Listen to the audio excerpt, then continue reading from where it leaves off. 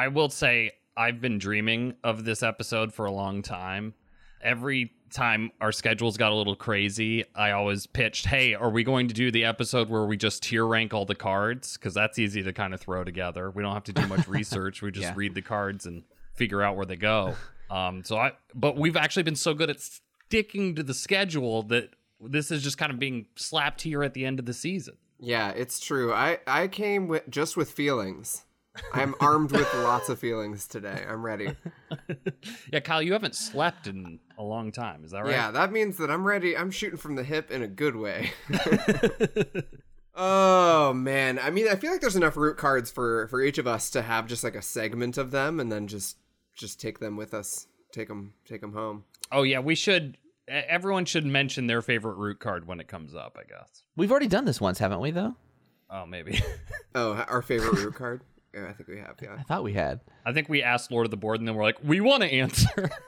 I already forgot what This I is said. really... Shut up, Lord. We want to talk. Just sock puppet questions so that we can actually respond to them. I wanted to start off by establishing just a little baseline. There are two complete decks of cards for the game Root, but they overlap in an important way. Both of the decks, the base deck and the Exiles and Partisans deck, share a set of items that are identical in terms of the count, the number of them, and the suits that they occupy. The main differences...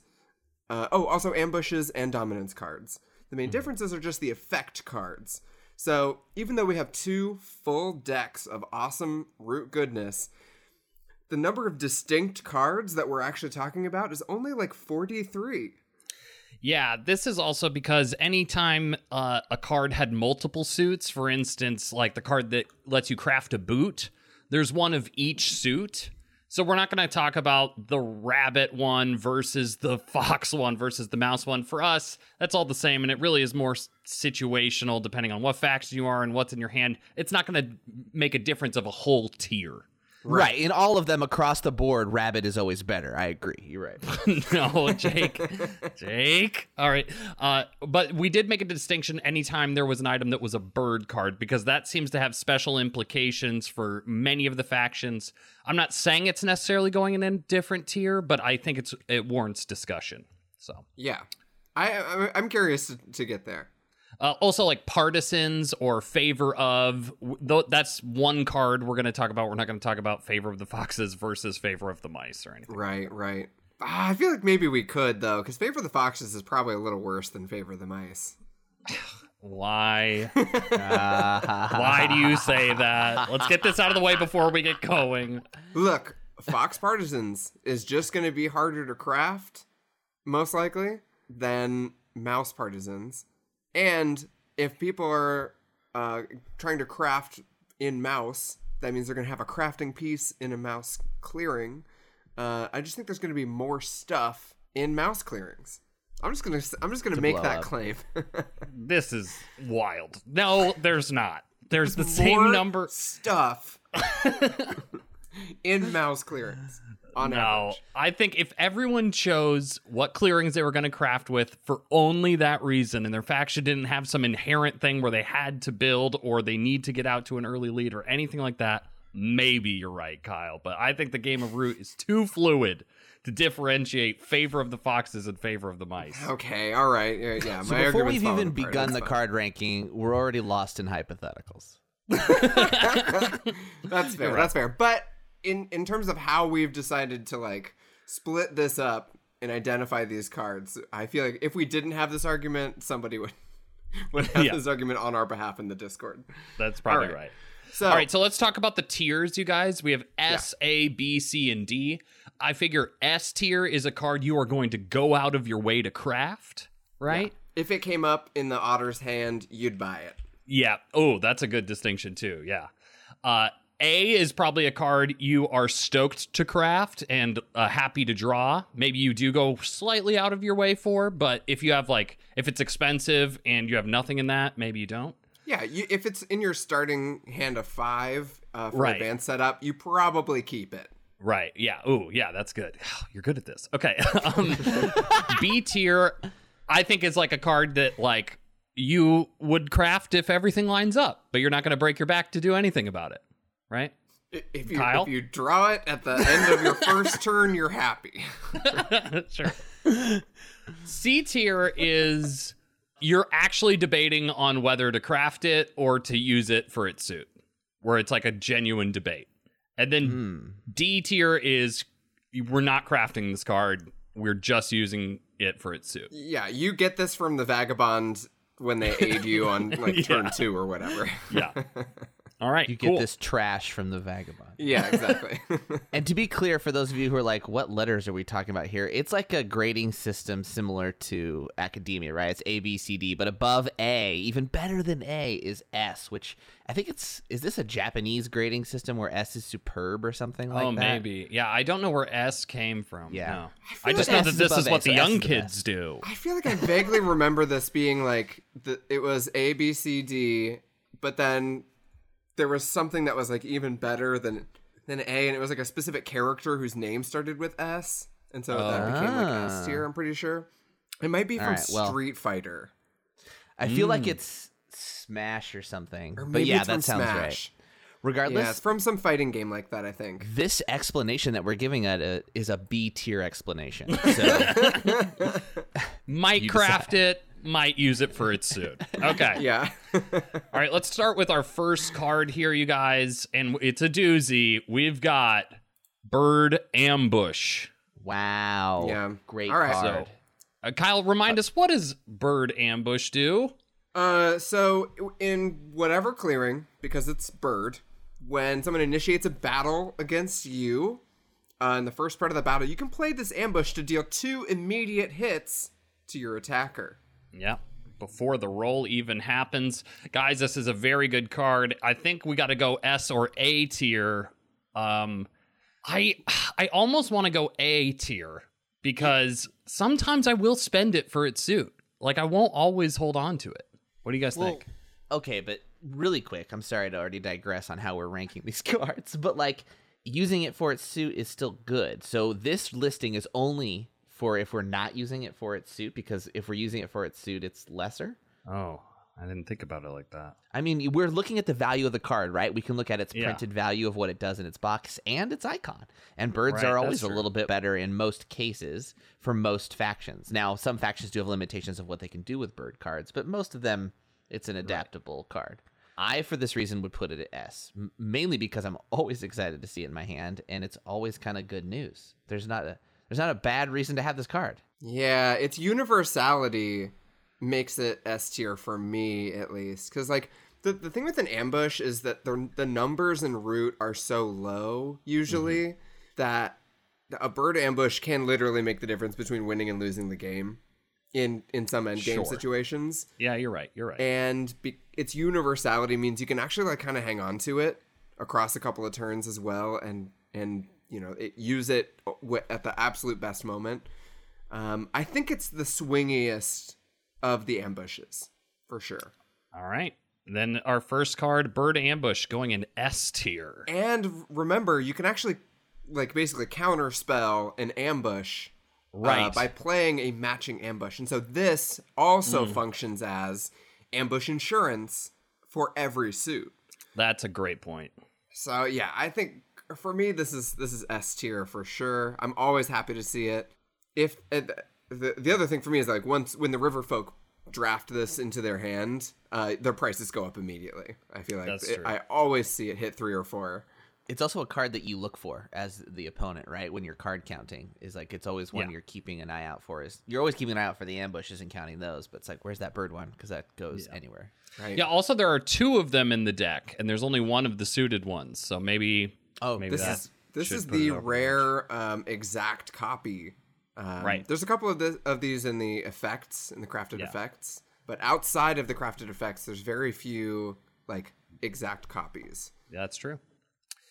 All right. We got our next thing, a suited ambush, whether it's mouse, rabbit, or fox. And I feel like it's got to go A tier, right? I feel pretty good about that, Yeah, we'll throw it in A tier. right? It's not quite as good as the bird one, and it's still a really good card.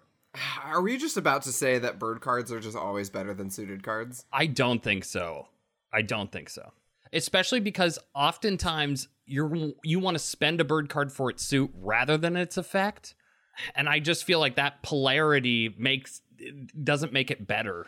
Yeah, and bird cards okay. are inconsistent with what it was required to craft them, which we will be weighing in here, which is these ambush don't have crafting requirements. So. Right. Oh, I love that this is a complicated answer to this deceptive question. All right. So yeah, regular suited ambush, definitely going in A tier. They're just a little less strong. Even if you have one of those suited ambushes, you can still get ambushed in a different suit. Yeah. It only works for that one suit. So unless you pull the right one, it can sometimes be hard to employ. You know, you're just kind of waiting for someone to attack you in the right suit a little bit. Yeah. All right. Next card, a bird dominance card. Oh boy, the dominance cards. I'm gonna say this is D tier.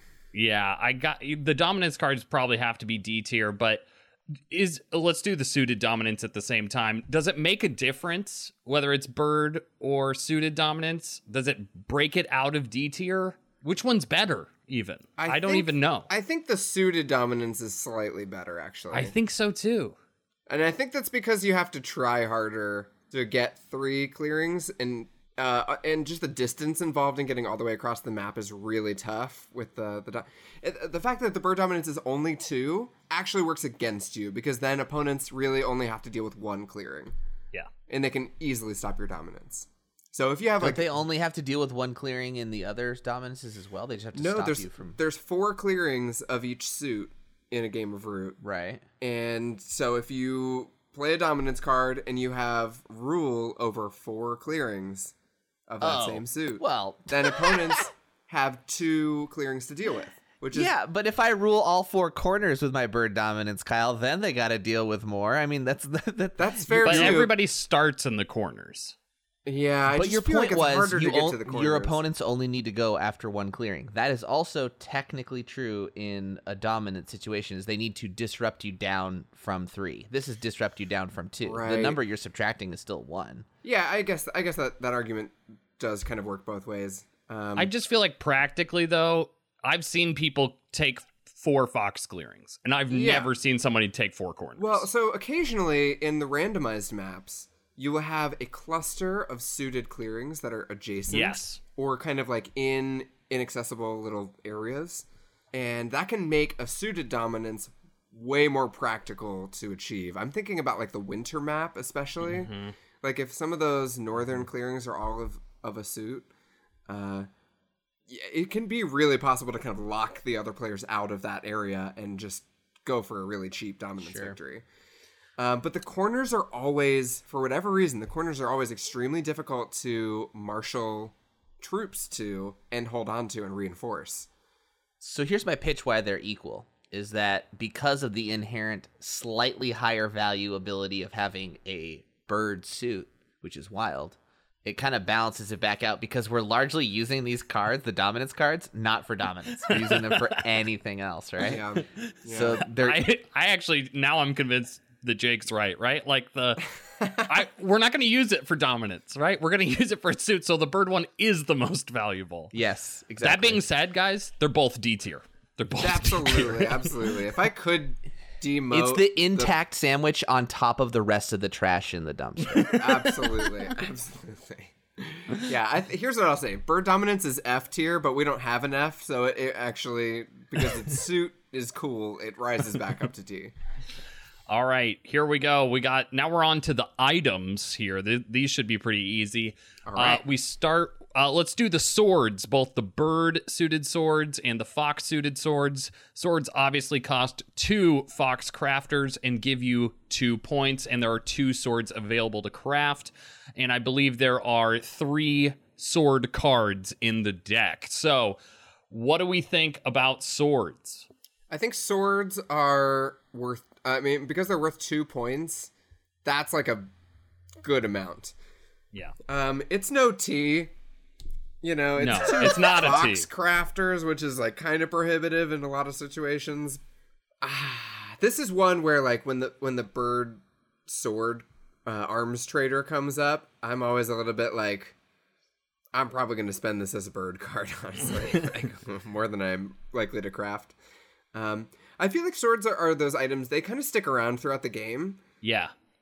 Because they're hard to craft. So they're almost always available to craft, which, you know, that high barrier of entry is almost, they're just out of reach for most games, I think. Depending on your faction, of course. Yeah. So I feel like our analysis of these crafting items is so dependent upon the game. We can almost rank them by their point value, knowing that Root Tea is the one that's cheaper to craft and has the most points, right? Yeah. So we think an A tier for the swords? Yeah, I guess so. I mean, I think because these cards have victory points, they're all kind of like all B pretty or A good. tier safely, right? And then maybe S Now- for like the big ones. The swords, crafting the swords can be dangerous in a game with the Vagabond. Right. Does have a downside for sure.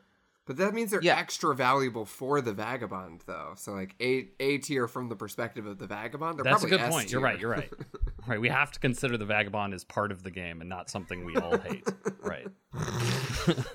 Yeah, the Vagabond is like a variable in this whole crafting items Yeah. list because we're building their economy, right? All right. Yeah. All right. So we're good with swords in A tier, both I the think bird swords and the fox. belong in A tier. And I just Yeah. want to say that I don't really understand this feeling, but I'm bringing feelings to the table here. Yeah. I just don't trust the bird sword card. I don't trust it. Something about that art of that dove handing a sword to a smaller bird. Look, the fox sword, I totally I can get behind. The mouse sword, it's literally just called sword, all right? Yeah. I get that. Arms Periodically through trader? this recording, we're going to see the sleep deprivation start to creep in on Kyle's analysis. don't and trust this is it. one of them. Okay. Let's keep going with these items, though. We have the boot next. Yep. Trusty boot. I feel like boot is always a consolation prize in the rabbit crafter sphere. Yeah. Yeah, for sure. I don't like it, but it is a point. It's a good point. It's a solid point. And it doesn't help the vagabond too much. No, it really doesn't. It just gives them kind of extra HP.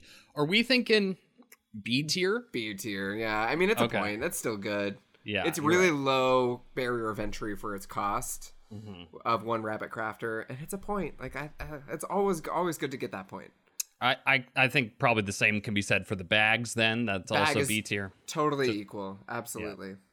And then crossbow would be the same, right? Crossbow is interesting because I think crossbow is one of those cards. It's worth a point, which is good.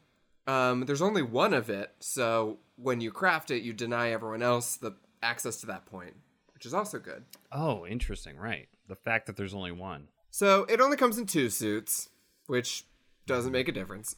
2 suits, riot. Riot. Here's what I say about the crossbow. If the vagabond is in the game, the crossbow is, you shouldn't craft it. You should use it for its suit Right. because it's just too much of an advantage for them. Spoken like a true Woodland Alliance main. Yeah, exactly. I hate the crossbow. It is a game killer. If you're the vagabond, I feel like the crossbow is something that you just are easily will damage though as well. Like it is Yeah, kind it's of not armor. that important. Yeah. So like, but it can make a big difference in the late game. I don't know. I think the crossbow might be C tier. It would be our first C tier card. You guys think it's C tier? You guys think it's inherently worse than bag or boot? I do. I think crafting it gives the vagabond a really good item that also can be used as armor.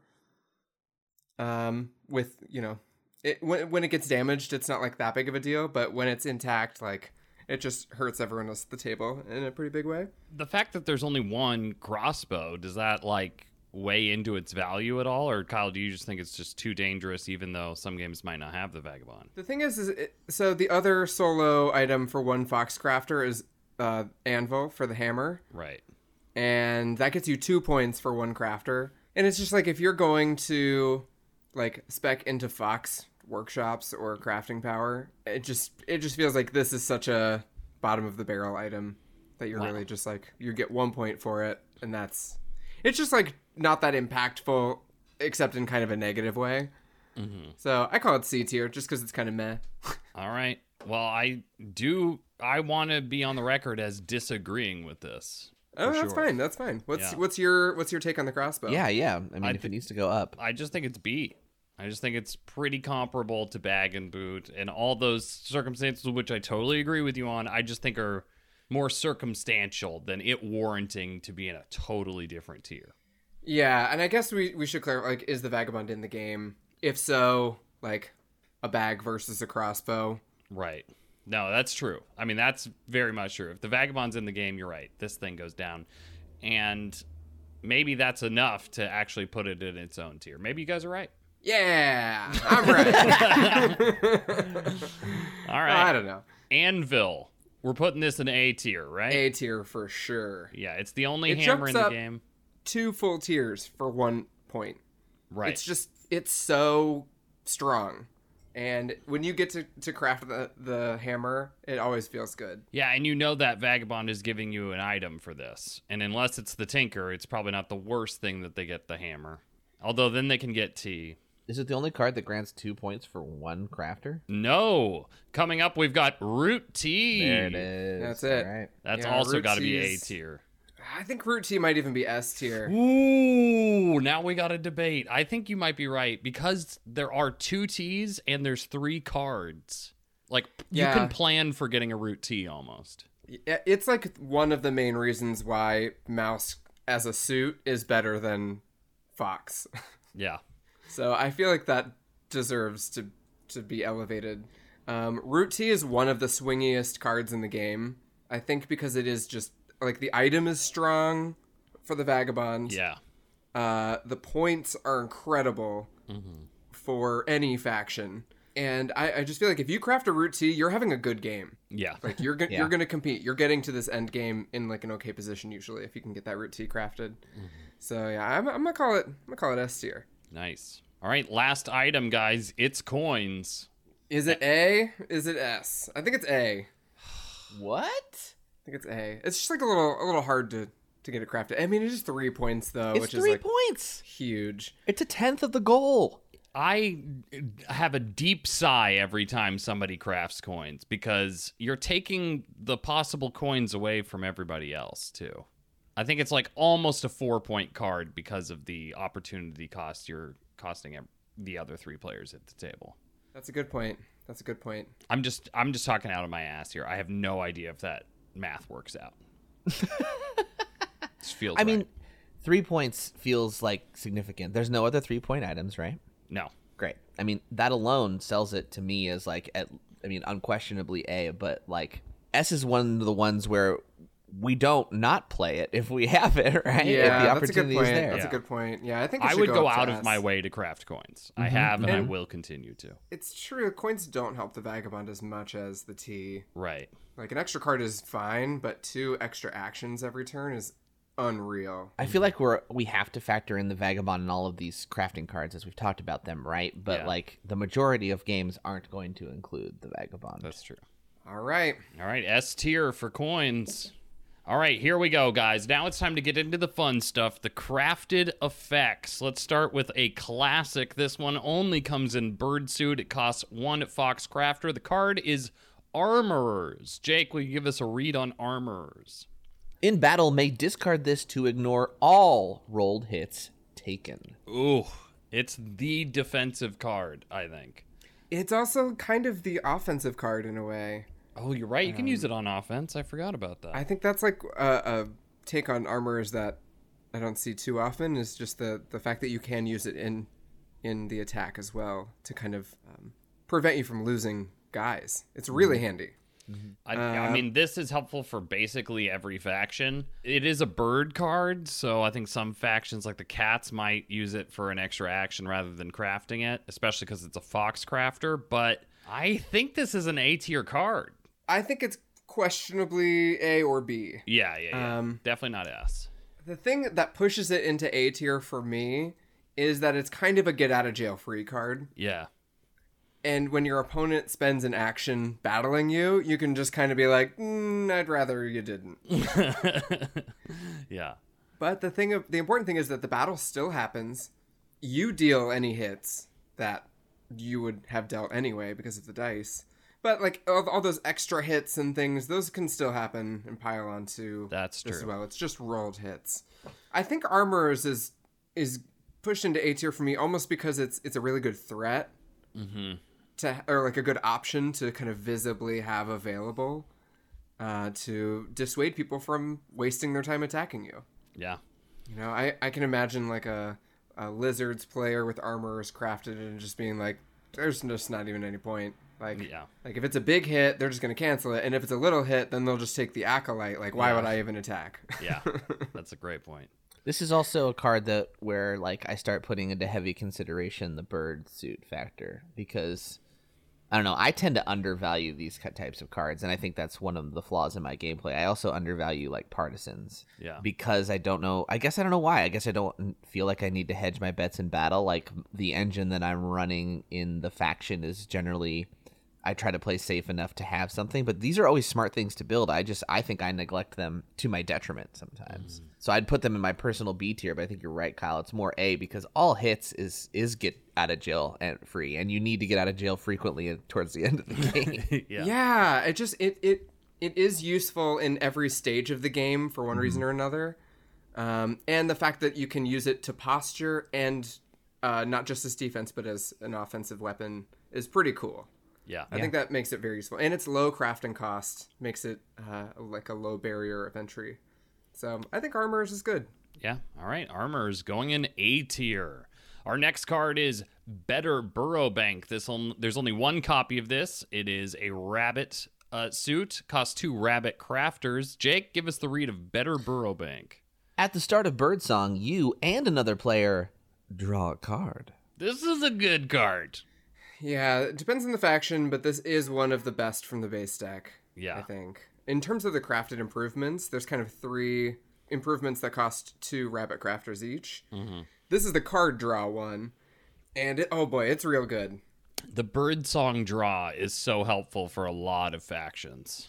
And there's a choice involved where you get to pick somebody else at the table to draw a card. Now, I think historically what ends up, the kind of like thing that ends up happening with this is you just pick the person that you consider to be losing the hardest. Yeah. And you give them a card. Or the person who's going to like affect you the least at the table and give them a card. Or just the person you're not going to attack this round, basically. But I think that's actually a negotiable good. Right. Yeah, love that strategy. Having that kind of leverage to like benefit someone at the table, especially if they're card poor or like starved for an action and they use the cards in their hand as actions or something. This can be the basis of an alliance, which I think is really cool. I frequently compare this to Charm Offensive and find this so much better because I just always hate the idea of giving someone points. And as you guys have mentioned, Birdsong versus Evening, right? All right. I mean, we can't have every card be A tier, but I feel like I'm leaning towards that. I think I might go S tier. Oh, If we were You talking think about Better Burrow Bank is S tier. I mean, it is an extra card at Birdsong, which means you have a 6 card hand. I just feel like I think the first thing you learn about getting good at Root is like, oh wait, extra cards is always good. Like cards are like kind of the only resource that is like universally good for everyone. Obviously some factions use them in different ways and are more card dependent, but Better Burrow Bank just feels like I feel like I've gone out of my way to craft it several times. Yeah, okay. I think this is probably an S tier card. wow. And the fact that you don't have to like give someone a point, but just a card. Yeah. I'm surprised you guys are doing this S tier. So unquestionably, you'll always go out of your way to build it. I mean, it really makes a big difference. And Okay. especially the earlier in the game you can craft it. Well, yeah, it just accumulates in value. And if you can increase your card advantage forever for the rest of the game, it does give you a little bit of insurance too, in case you are like, you know, depending on your faction, if you lose that extra card draw at any point, like you always have that backup. Great. Awesome. Yeah, I think it's super good. All right, next up we have Brutal Tactics. This card is a bird card. I believe there's only one in the deck. Let me just check. There are 2 of copies of Brutal Tactics. Both of them are bird suited. They cost 2 Fox Crafters to craft. Jake, give us a read of Brutal Tactics. In battle, as an attacker, may deal an extra hit, but defender scores 1 point. This is definitely the most offensive card in the base deck, and Partisans you can use offensively, right? Yes. Yeah. All right. So it's a great offensive card. I don't know. I tend to only craft it as the birds. I don't know. What are your guys' feelings on Better or Brutal Tactics? This is another one that I also undervalue because, like, I don't really care about hits too much in my brain, and I know I should because this is a game of warfare, as we've discussed for about the past 6 months now. But giving a point is such a huge thing, and it's a bird card, and it's 2 foxes, which just feels like a little bit of a journey, right? Mm-hmm. It's an expensive card. 2 Fox Crafters is a lot. That being said, it's a really good end game card. The fact that you gift a point to whoever you're attacking means that, like, you're trying to win, like, right now or, like, really soon. So yeah, maybe a bit of risk involved. Usually it's a may activate, which is nice. Yeah. But usually you won't be activating this too much, except in really important situations or in the end game, or if you're attacking someone who's played a dominance card, which is always hilarious to do. Yeah. That is funny because then they can't get the point for it. Usually you'll use this in a situation where it's like, oh, if I use it, then I'll knock out a piece of your cardboard, and now we're just trading a point, and as long as I have more points, then we're good. That's the thing. If you can go 1 point for 1 point, that's super worth it. Yeah. And it's useful throughout. You don't have to discard it to use it, which is nice. Yeah. You can just keep doing it every turn. So, B? To me, yeah, it's probably a B tier, I guess. It feels a little win more, honestly. Sure. Like, usually by the time I've crafted Brutal Tactics, like, it's not that necessary to, like, win the game. But there are a few situations where if you have to get through a big stack of warriors or fight against the Woodland Alliance, for example, it can be really handy to just have that extra little bop on top. Yeah. Brutal Tactics, I'd say B tier is pretty fair for that. Awesome. Okay. Next. All right, we've got Cobbler. This is another one of those rabbit crafted effects. Only 1 copy of Cobbler. It costs 2 rabbit crafters. It's a rabbit suited card. Jake, tell us what Cobbler does. At start of evening, may take a move. Yeah, so this is the movement one of those cards you were talking about, Kyle. The evening move is a little weird for any faction not named the Woodland Alliance, I find. Yeah, this does feel like a specific buff to the Woodland Alliance. Everybody else, it's like you can kind of... If you're a really military faction, I think you would get the most use out of this type of card. Yeah. The nice thing about the evening move is that you can use that to consolidate if you've kind of overextended during your daylight. Mm-hmm. And so then when I have this crafted as a military faction, that'll be sometimes the play, is you can actually commit a lot more forces to an area in order to build, in order to, really, like, invest in a battle or something. And then depending on how that goes, you can use that evening move to kind of, withdraw or kind of reposition to guard your stuff. So it's a little bit of a, like, it's good in some situations. If it is great if you're the Woodland Alliance. Repositioning to protect your stuff is pretty important en route across all the factions. And obviously, this benefits the Woodland Alliance more. But I still think... as a defensive mechanism, it's pretty helpful. And we undervalue moves in some factions, especially when some of them can't go very far very quickly. Yeah, I don't know. It feels like, Jake, you're talking about, like, undervaluing, like, the battle aspect, but I just feel like you can always set yourself up so you don't have to consolidate. I think, I think Kyle's right. In some of the military factions, it's nice. Like, I can just overcommit to this battle knowing I have the safety net of, like, pulling them back to, like, I can leave something undefended in the middle of my turn because I'll put them back at the end. Well, what about the inverse, too, of also, like, you didn't have enough mechanisms in your daylight to move and battle as needed, but you can set yourself up for next turn and also disrupt rule elsewhere. I mean, as a Lizard player, your movement options are tied up, but boy, a Lizard player with some Cobbler, does that help? I guess. Well, maybe it doesn't. I think the fact that it happens in evening makes it a bit less useful to most factions, since most factions are already done with their actions by the time this move happens. And so it really does feel like you're just reacting to whatever happened on your turn and just trying to fix it with, like, one move. I mean, I am playing Vagrant's Advocate here, I will admit. That's fair. Yeah, so I don't know. I would call this maybe, like, Let's call it C tier. Yeah. 'cause Really? It really only benefits one Wait, faction. C for okay. I'm kind of thinking B. I'm thinking B too You because think it's Cobbler. a B tier? Okay. Yeah, I I think can it- be convinced. Cobbler's- Everybody I don't has know, limited moves on their turn. This one gives them an extra. Granted, it's an evening, but still, maneuverability is important. Yeah, I'm usually the like mobility guy too, but Yeah, yes, you are. Yeah, you have mobility Okay. tattooed on your lower back. Like I this is did. important. Yeah, to you. I did. Yeah, it's You still got it there, removed, but it, yeah. as I grow, it sort of like changes position on my skin slightly. It's slightly mobile itself. Also Very mobile. Yeah. thematic, yeah. Okay, let's throw it in a B tier. Cobbler, you're B tier, All right. bud. You can sit with it. You can sit with the cool kids. All right, here we go. This is a fun one. We've got Code Breakers. Code Breakers is a mouse-suited card, and there are 2 of them in the deck. Code Breakers costs 1 mouse to craft. What does it do, Jake? Once in daylight, may look at another player's hand. Yeah, this one's interesting because it doesn't actually do anything. You just get more information. Apparently, these mice are breaking code. I don't know, intercepting letters and decoding them. I don't know. Kyle, how do you What are- rate this card for? I want to answer that question with another question. Yeah. What are you looking for with Code Breakers? An ambush, I guess? Yeah, A crafted item that they could craft? maybe a favor. Yeah. That's literally it, though. I feel like it's like favor and ambush are the 2 that I care about. Mm-hmm. Or if I want to know if somebody's like hoarding an item or something. Yeah.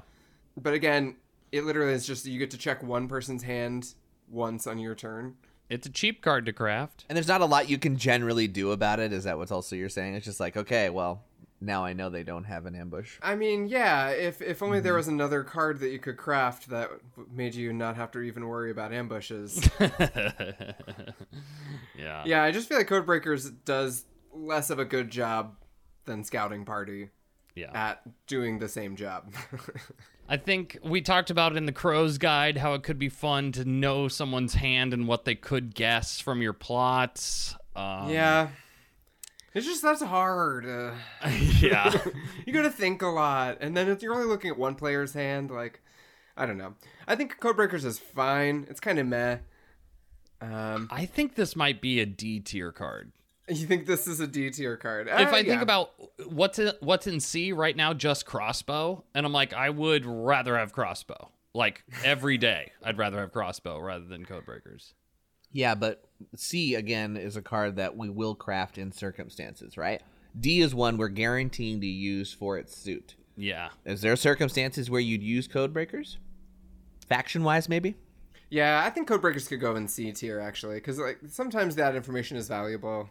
It is information. Like, it's not... It's just a net positive for you as the player. It even just if feels like it's really modest. You can assume the worst for free. Right? Like that's how I feel. Like, well, what if they have an ambush? I don't know, just plan for it. Like then you can't be caught off guard, or like some factions can surprise favor you, but most of them you're like, "Oh, look at the 3 crafters they have." Well, let's just take out one of those rather than crafting a card to check. It really is just kind of like peeking at your victim's hand. I feel like is what Codebreakers boils down to.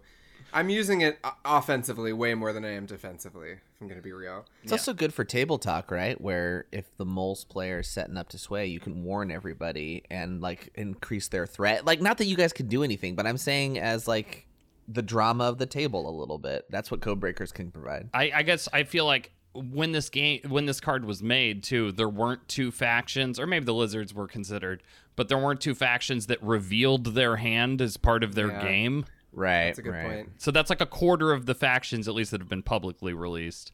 One last thing for Codebreakers, though, is that in the end game, it can be very handy for kind of planning that last turn where you are just barely going to hit 30 points. Mm-hmm. It's just going to add that little extra kind of surety to something that you're going to try. Or if you're like, oh, I could attempt this route, but it would be ruined if they had an ambush because I can only attack with like 1 warrior or whatever.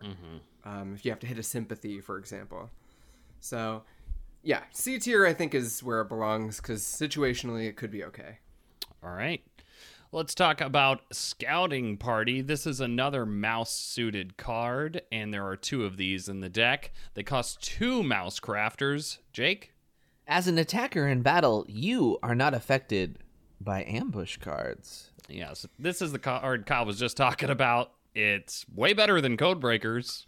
Dude, this card is scary when someone crafts it. Yeah. I'm like, oh no, it's just mano a mano now. There's no surprises anymore. Yeah. I think Scouting Party is really good. It just it removes that uncertainty that you experience as an attacker, and just basically you get to take more risks, I think. Now, Yeah. I'm actually realizing something right now. The text is you are not affected by ambush cards, right? Uh-huh. So a player should be allowed to play one even though it won't affect you, correct? I guess so. I'm just thinking, I don't think you can do that in digital, and that would affect the Lost Souls. Like, if that was, like, your big gambit for, like, discarding a suited ambush card, you know what I mean? Wow. So, I see where you're going with this. Yeah, Right. I don't know. We'd have to really, like, check with the rules lawyers about that. well, I know in digital you can't, right? Like, you Right. just can't use an ambush against someone who's crafted Scouting Party, so. Yeah, to be clear, it's not saying your opponents cannot play them. Right. It's that you are not affected by their Right, outcome. okay, okay. Yeah, I guess in the very, like, literal sense, you probably still could play an ambush, even if it does nothing. I think digital made the right call because people will be like, I ambushed them, and then nothing happened, and then they're going to get really mad. But Yeah. Yeah. No one wants to affect the Lost Souls and give up an ambush to do so. Ooh, now the outcast is a bunny. Hey, look what I've done. if it avoids turmoil, you might think about it. There might be a situation. All right, anyway, guys, what do we think of Scouting Party? C or B? I mean, B. I think it's B tier. yeah, I think it's better than Codebreakers. yeah. It's not as good as Armors, but it's better than Codebreakers for sure. Yeah, I think B tier is where that can live. Great. Here we go. The last of those rabbit actions. It's Command Warren. There's one of these. It's a rabbit-suited card that costs 2 rabbit crafters. Jake, what's up with Command Warren? At the start of daylight, may initiate a battle. Yeah, this one's decent. If you're a This one's battling decent. faction. Yeah, and even if you aren't, sometimes just having that extra action to be able to just battle somewhere right away, see how it goes, and then just kind of respond during your turn can be very handy. I would put Command Warren at the same kind of rank as Cobbler. I was going to say, it kind of feels like the sequel to Cobbler, which is that at nighttime you walk over there, and at daytime you have some tea and beat up the people that are there. Yeah. Like, because this happens at the start of daylight, so it's a resolution of what happened in your evening. Doesn't this card art feel like this was supposed to be the rabbit tea art? Yeah, it does. You're right. That's funny. But it's really good. I love the art for this card Yeah. so much. It's really good. It's sort of like this rabbit general, like looking over a map with like little like bitty pieces on it, drinking a hot steaming cup of tea. So we put Cobbler at B tier. I feel like that's also right next to it, right? That's my inclination as well. That Yeah. feels right.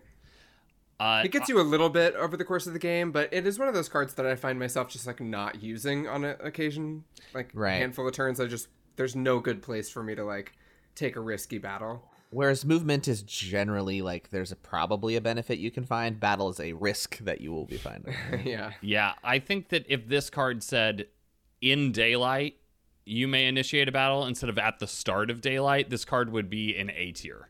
But this weird timing, it's like a lot of factions move during daylight.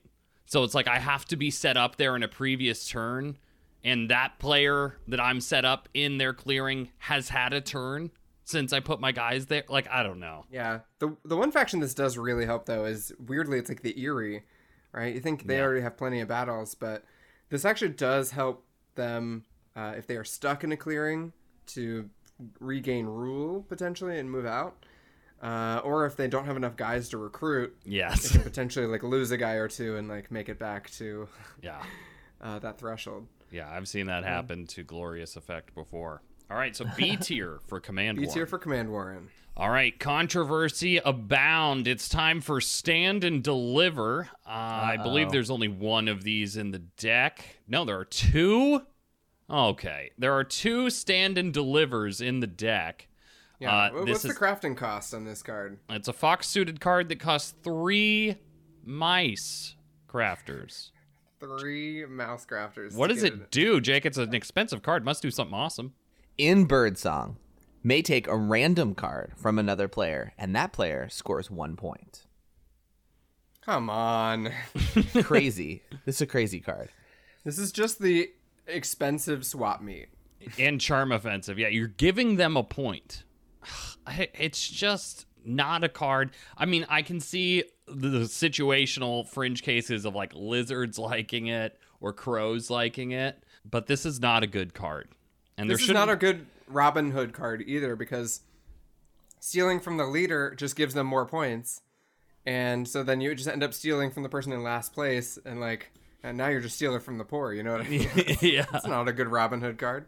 So Yeah. this is straight up evil. Also way too expensive. I'm almost never crafting this card. Yeah, it is hyper bad. I think that also the fact that there are 2 of them in the deck goes against it. Like, it is taking up room that another card could have had another copy of. So I think we're putting this in D tier. Are we agreed?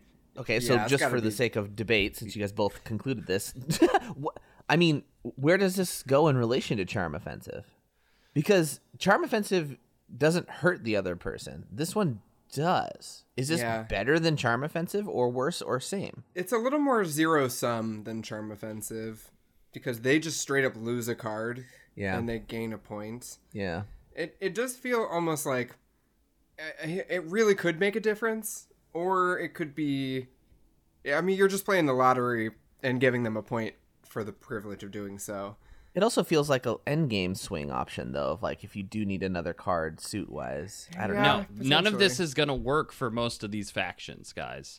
Because you're going to put 3 mouse crafters on the board, and people aren't Yeah. going to think you have stand and deliver in your hand. They think you have favor of the mice in your hand. Okay. This card, in order to craft it, is going to require heat that you're going to gain at the table. For most factions, someone could surprise craft stand and deliver. It could happen.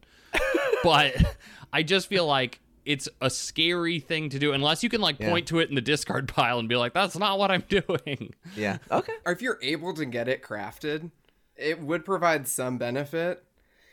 I would rather have its effect than Charm Offensive, but I'm probably going to craft Charm Offensive more often because of the The exorbitant cost price. is so much lower, Yeah. right? Yeah, I mean, just think about it though. Like, if it's in your hand and you draw an evening and you have 6 cards in your hand, which card are you getting rid of? I'm like, it's always stand and deliver. There's like almost always a more useful card that's going to be in the hand. Okay, then that means it's D tier. Yeah. Yeah. For sure. All right.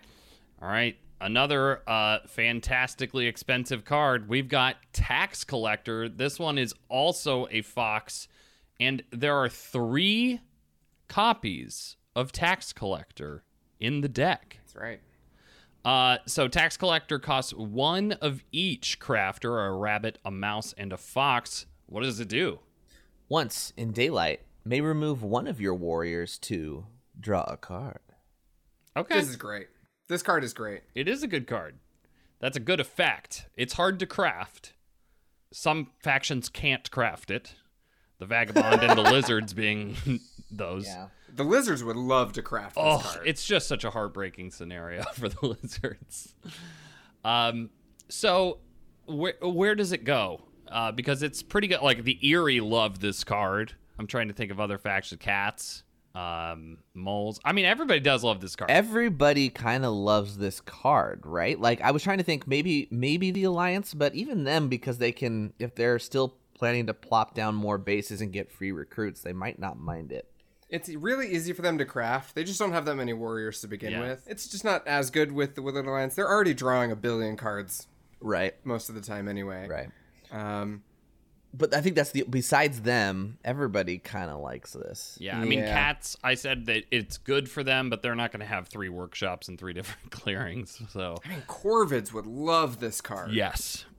Corvids would really dig it. This kind of puts it between B and A. It is just a little bit hard to craft to make it A. Yeah, I would say right? the expense for me knocks it from A tier to B tier. I think Yeah. you guys are right. But the effect is pretty good. And to be honest, like one warrior for one card feels like a steal. Like that's a great deal. But again, the art is now bringing it back up to A because it's inspecting contraband while wearing contraband. So, It's really good. Yeah, it's a good card. Tough, I like the art a lot on Tax Collector. It's the one that I use for my screen guy. A profile picture. I see it now. Yeah. All right, B it is. All right, here we go. Let's talk about the most expensive card to craft in the game. It is Royal Claim. This is a bird card. There is only one of them, and it costs 4 wild crafters. 4 crafters, any suits. Jake, what does Royal Claim do? In Birdsong, may discard this to score 1 point per clearing you rule. This could be a lot of points. It could be no points. It's hard to craft. Some factions will craft it just because they can. This is a hard one to pin down for me. Yeah, this does definitely feel like almost like a relic from the time when you were either controlling a lot of clearings or able to craft a lot of cards. Right. And that was like a real kind of binary kind of scale. Things have become a little more complex in the faction kind of spread. So it feels like Royal Claim has gotten really murky. And now with a faction like the Warlord or something, like it could get really messy with Royal Claim. I tend to see this as a card that pretty much, I mean, you could get some benefit kind of no matter what on a turn timer delay. Because, you know, a point is a point. Right. Several points is several points. It's always really good. It's really expensive to craft, but it's wild crafters. So, you know, kind of however you can get it, just go for it. Yeah, Kyle, you're right. A point's a point. And we keep talking about like how expensive a card is or its cost, but truly at root, it's a threshold we have to meet. Right. And yeah, we don't want to go out of our way to like make sure we do this thing, but like when this thing falls in your lap, like, yeah, you might as well craft it. Even if you get 1 point, that's 1 point you didn't have. Yeah, and I mean, it's generally not going to be 1 point when you spend it too, right? If it's going to be 1 point, you're using that to to get your last point is what you did. Yeah. Like, so it's going to be multiple points, which puts it pretty high for me. I like the threshold requirement is a really good point, Sam, because you can get 4 crafting pieces. It's going to be some work, but you're not going to want to reveal this thing in turn 3 anyway. So like, that's fine. You can work towards that project, and it's still a bird at the end of the day. So I don't know. At least B. I think probably B. Yeah, I would throw it in B tier. Yeah, it's just, again, it's a little bit expensive, out of reach for some factions. Yeah. In most normal games. And I would say that the one weird downside is once you craft this card, everyone is suddenly hyper aware of how many clearings you rule, and it could be a nice like way to get some entanglement going if people are racing, because this is an awesome racing card. Yeah. And so that would kind of draw some heat. And because it sits on your, you know, player mat until the next Birdsong comes around, like, actually, although this is an in Birdsong trigger. Yeah. So any factions who craft in Birdsong would have the opportunity to also use it. Yeah, Corvids. So Corvids again. Yeah. Or it doesn't say at the start of Birdsong. No, it says in Birdsong. So anything you can do to change the numbers in your Birdsong, you know, that's interesting. I mean, thematically, are Corvids even allowed to play Royal Claim? Right, yeah. The trash birds ascending the throne? Yeah, that's a total usurper goal there. Ooh. I think we are also obligated to mention that the Underground Duchy does count the borough as an additional clearing that they rule for the purposes of Royal Claim. Oh. Pretty sweet for them. Yeah. That being said, I feel like I've never seen the Duchy score big points on this. This is an Eerie Dynasties card. Well, but the thing with Duchy, though, is like they don't need to score big points in it. They need to score a few points with it in addition to their sway. So, like, yeah, if they're, I don't know, in a turtle situation, which that's most situations they're in, they could get away with it. And, like, they could use one of their many moves towards the end game to, like, randomly rule 2 more clearings all of a sudden, and then it's 5 points. Yeah, that would be insane. Again, it's a really good racing card because you don't really have to put that much effort into maximizing your Royal Claim points. It's just like, yeah, if you can score an extra like 3 points on a turn, like, why wouldn't you? That's great. Yeah. All right, B for Royal Claim. Next up, we've got Sappers. This is a bird suited card. There are 2 of them in the deck. It costs 1 Mouse Crafter. What Sappers do? In battle, as defender, may discard this to deal an extra hit. Yeah, so it's, a lamer version of Armorers. Doesn't protect you. It just kind of is a little spike, a little disincentive for someone to attack you. Just makes everybody have to pay a more expensive price to stop you in a lot of cases. Yeah, right? it's If like a you have it weak out. ambush that everyone can see. Yeah. Problem is, it's a bird card, right? Yeah. I'd rather use it as a bird card, right? If you're the cats, for sure. I'm a lot As of the things. lizards, I'm crafting this, Yeah. because I don't want the bird card. And you just want to be as kind of spiky as possible. Yeah, I mean, even if Woodland Alliance crafts this, it really sucks too. Like, But it's 1 hit, and you discard it. yeah, That's kind It of a feels bummer. just a little bit lame, or just like a little light. Its Yeah. effect is it doesn't really change that much usually. Like at most, it would just like bop 1 more enemy warrior usually. So like, It's C. no, yeah, I'm gonna call this a C tier card. really. All right, I'll Yeah, go I'm with you spending it guys. for its suit way more than its effect. You were gonna say B because it prevents a hit or deals a hit. I think it's B because it's used. Like I will always use it at some point. Yes, that's Okay. true. Once built, it won't be ignored. Right. I Like, concede that point, but yeah, I you mean, gave up a bird, bird card. and I think other processes. it's so interesting because I think we're all just like kind of like coming at these cards from the perspective of our main factions, So like when it's like it's a bird card, like for me, I'm like, forget bird cards because I'm a Lizards player. But Sam, like, crucially, everybody else does not forget bird cards. Then the one faction you're referring to. yeah. I would say though, here's what makes it C tier in my mind. When someone else at the table crafts sappers, my plans don't change. No. in any way. I'd bring 1 more guy. Like usually I don't even bring another guy. I'm just Right. like, I'm still gonna do it. Yeah. All right. C tier for Sappers. And the last card of the standard deck, we have the most infamous card, Favor of the Foxes, Mice, or Rabbits. It is of their suit, and it costs 3 crafters of that suit, whether it's mice, fox, or rabbits. Jake, we all know what it does, but tell us anyway. Remove all enemy pieces from that suit's clearing, then discard this card. Holy moly. Delete their banking account and routing number. So this is a game-ending card, and I would say it's probably the only one in all the root decks where it's like, if somebody plays this, the game is over.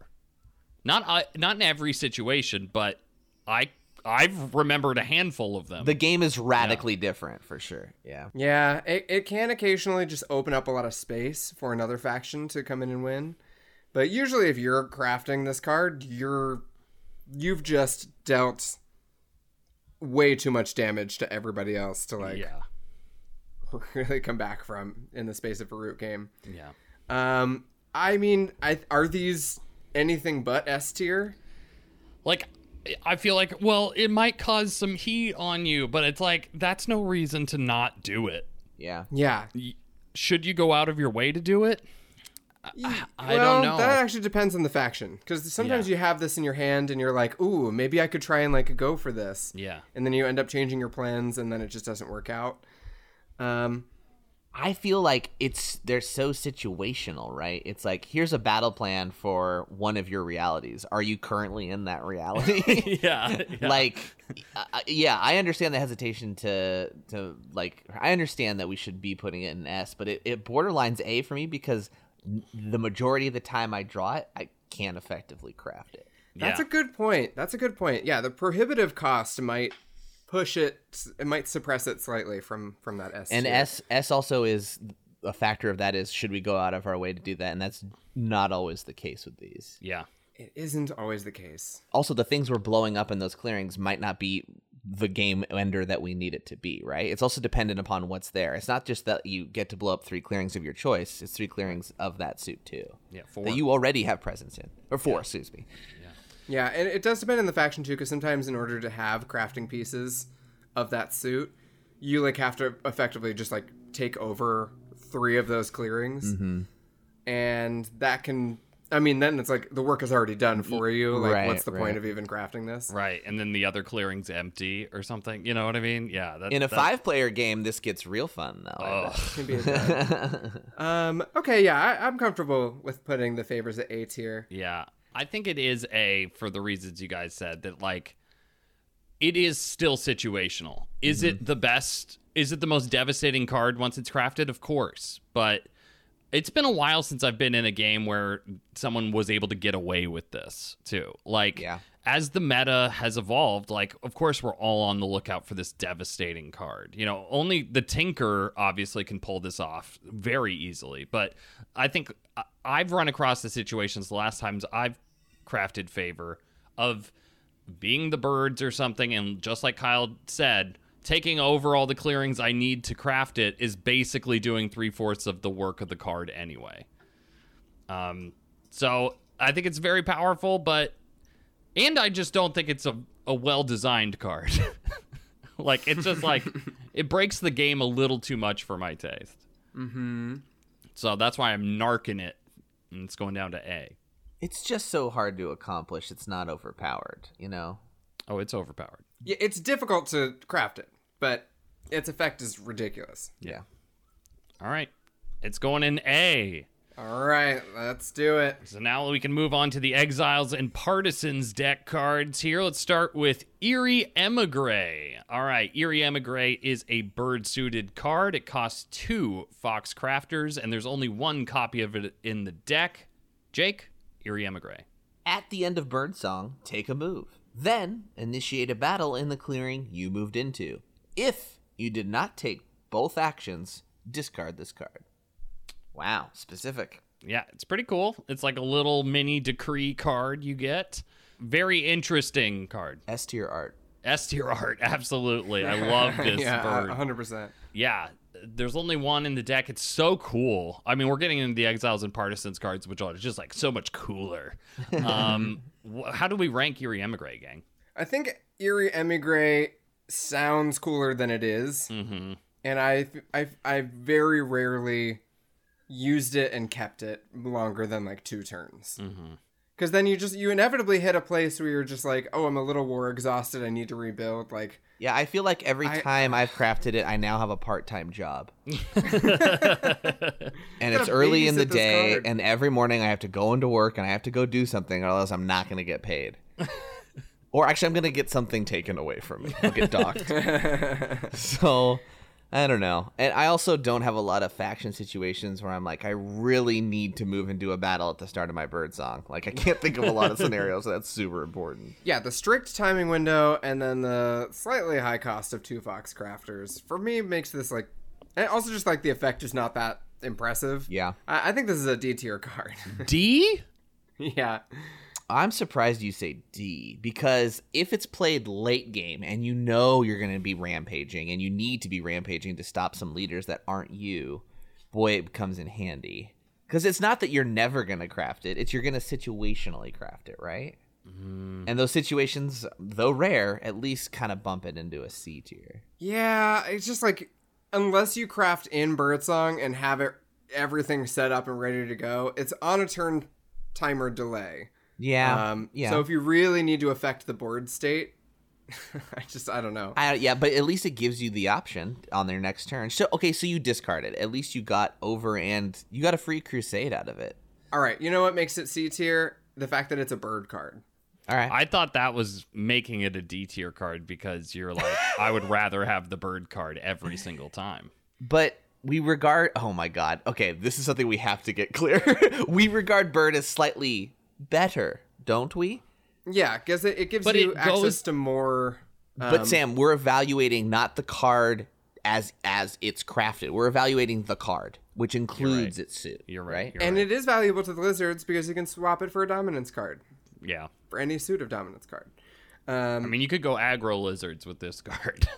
I mean, I'm spending this card to guess a plot. I'm spending this card to open a path. And I think that still qualifies it as C. It is still rarely crafted like some of those others are. It's just that there are situations where we'll use it, whereas like stand and deliver, not so much. But all of the situations we just laid out are spending it for its suit, which is the qualifications for D tier, I thought.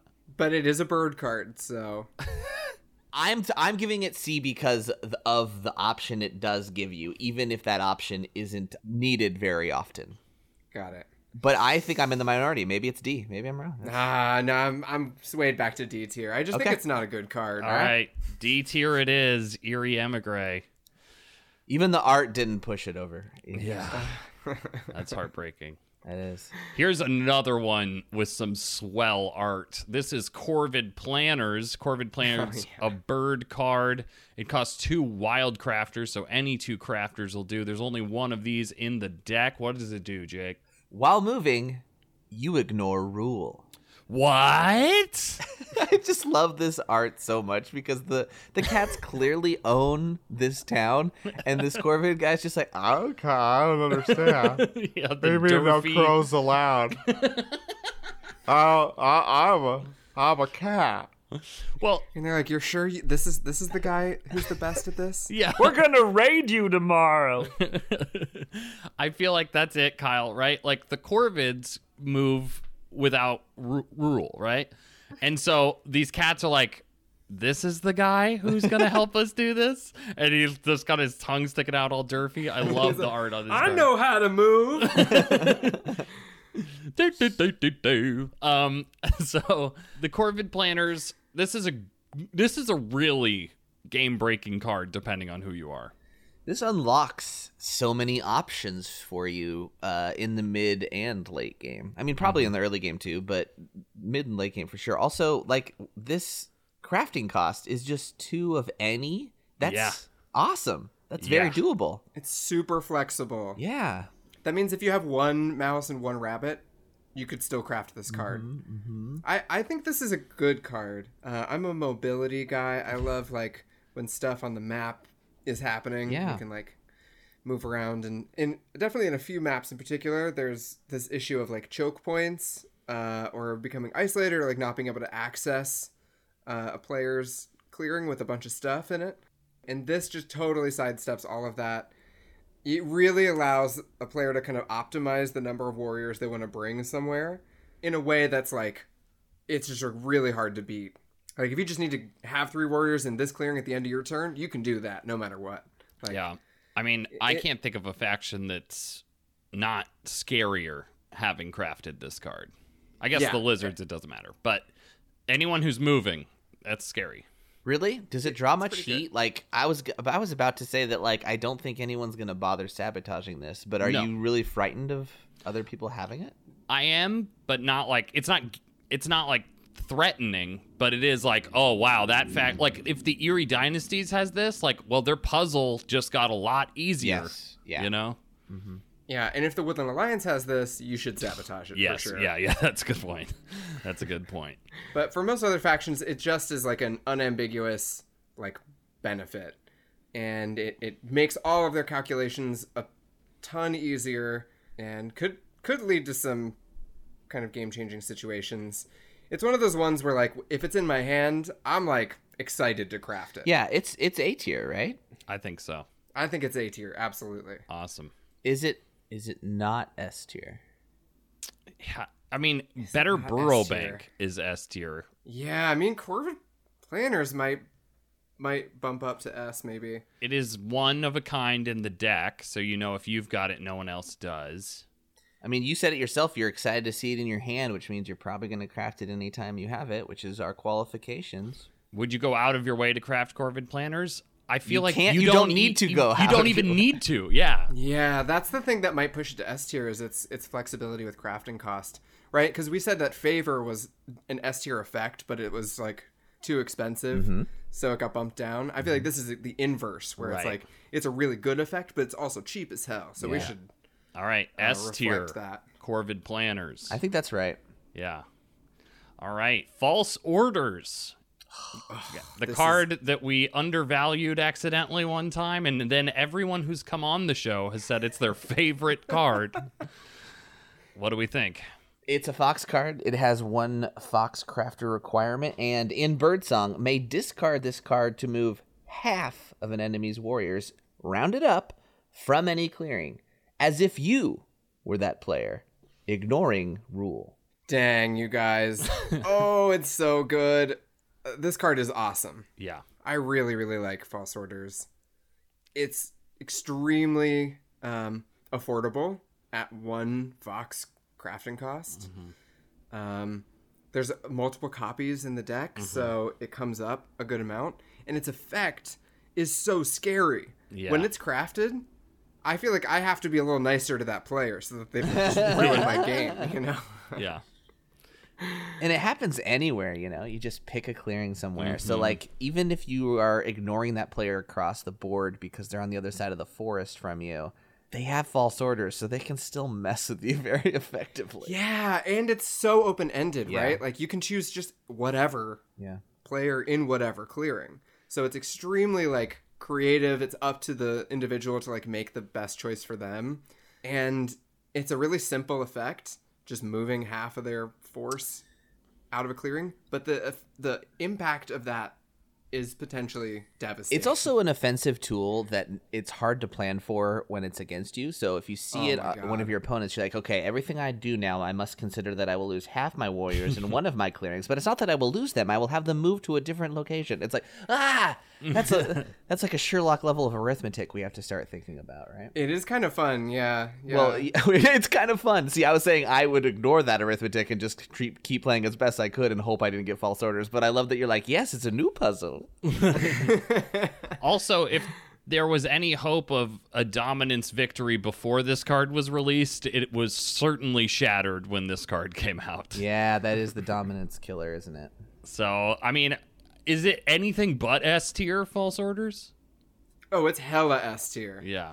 I'll say it's S tier, obviously, because it's cheap, and you wouldn't spend it as a Fox because you wanted to do it, so you're gonna do it all the time, right? But is it affect game breaking in a way? Like the things that are up here have a permanent lasting effect, except for ambush, but like they kind of stay in play in some way.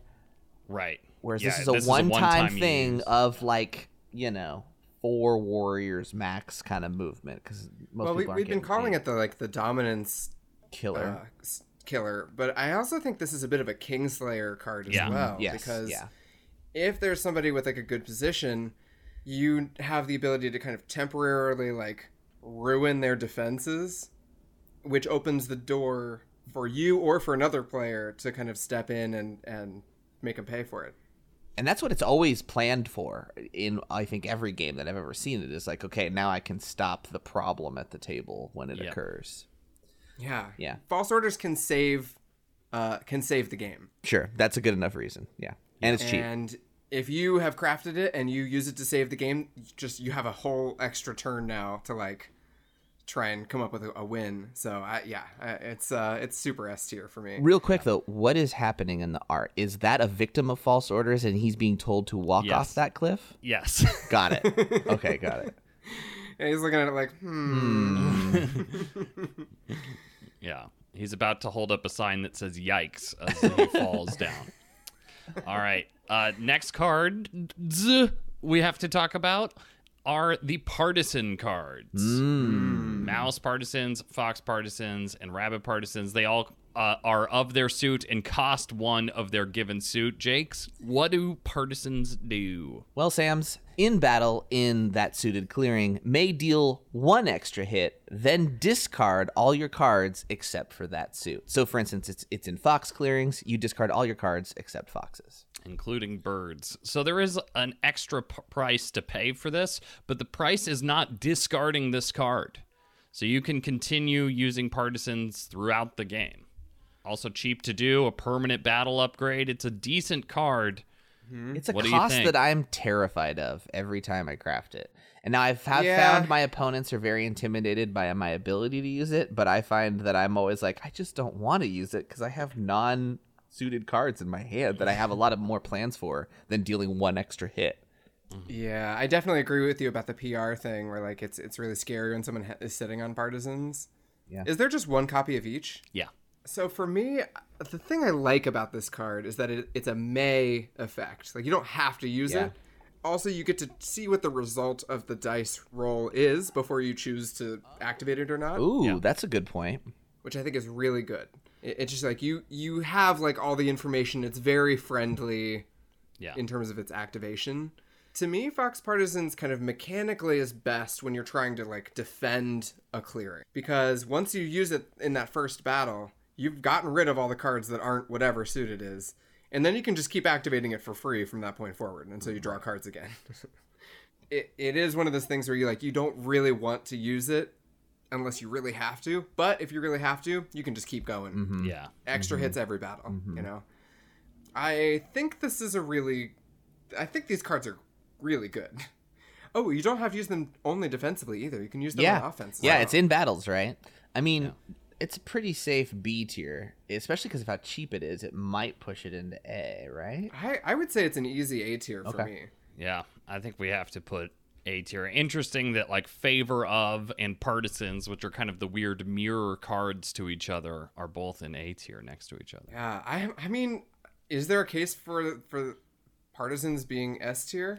I think there are too many factions that use their cards for it to be a full S tier, because it's also just one extra hit. But yeah, offense All and your defense. all your cards, guys, except that suit. Yeah, I mean, it does hurt to lose the hand for sure. And you're not going to do it. It's not like you're paying that price. It's you're going to choose not to use it, which I think makes it less than S tier.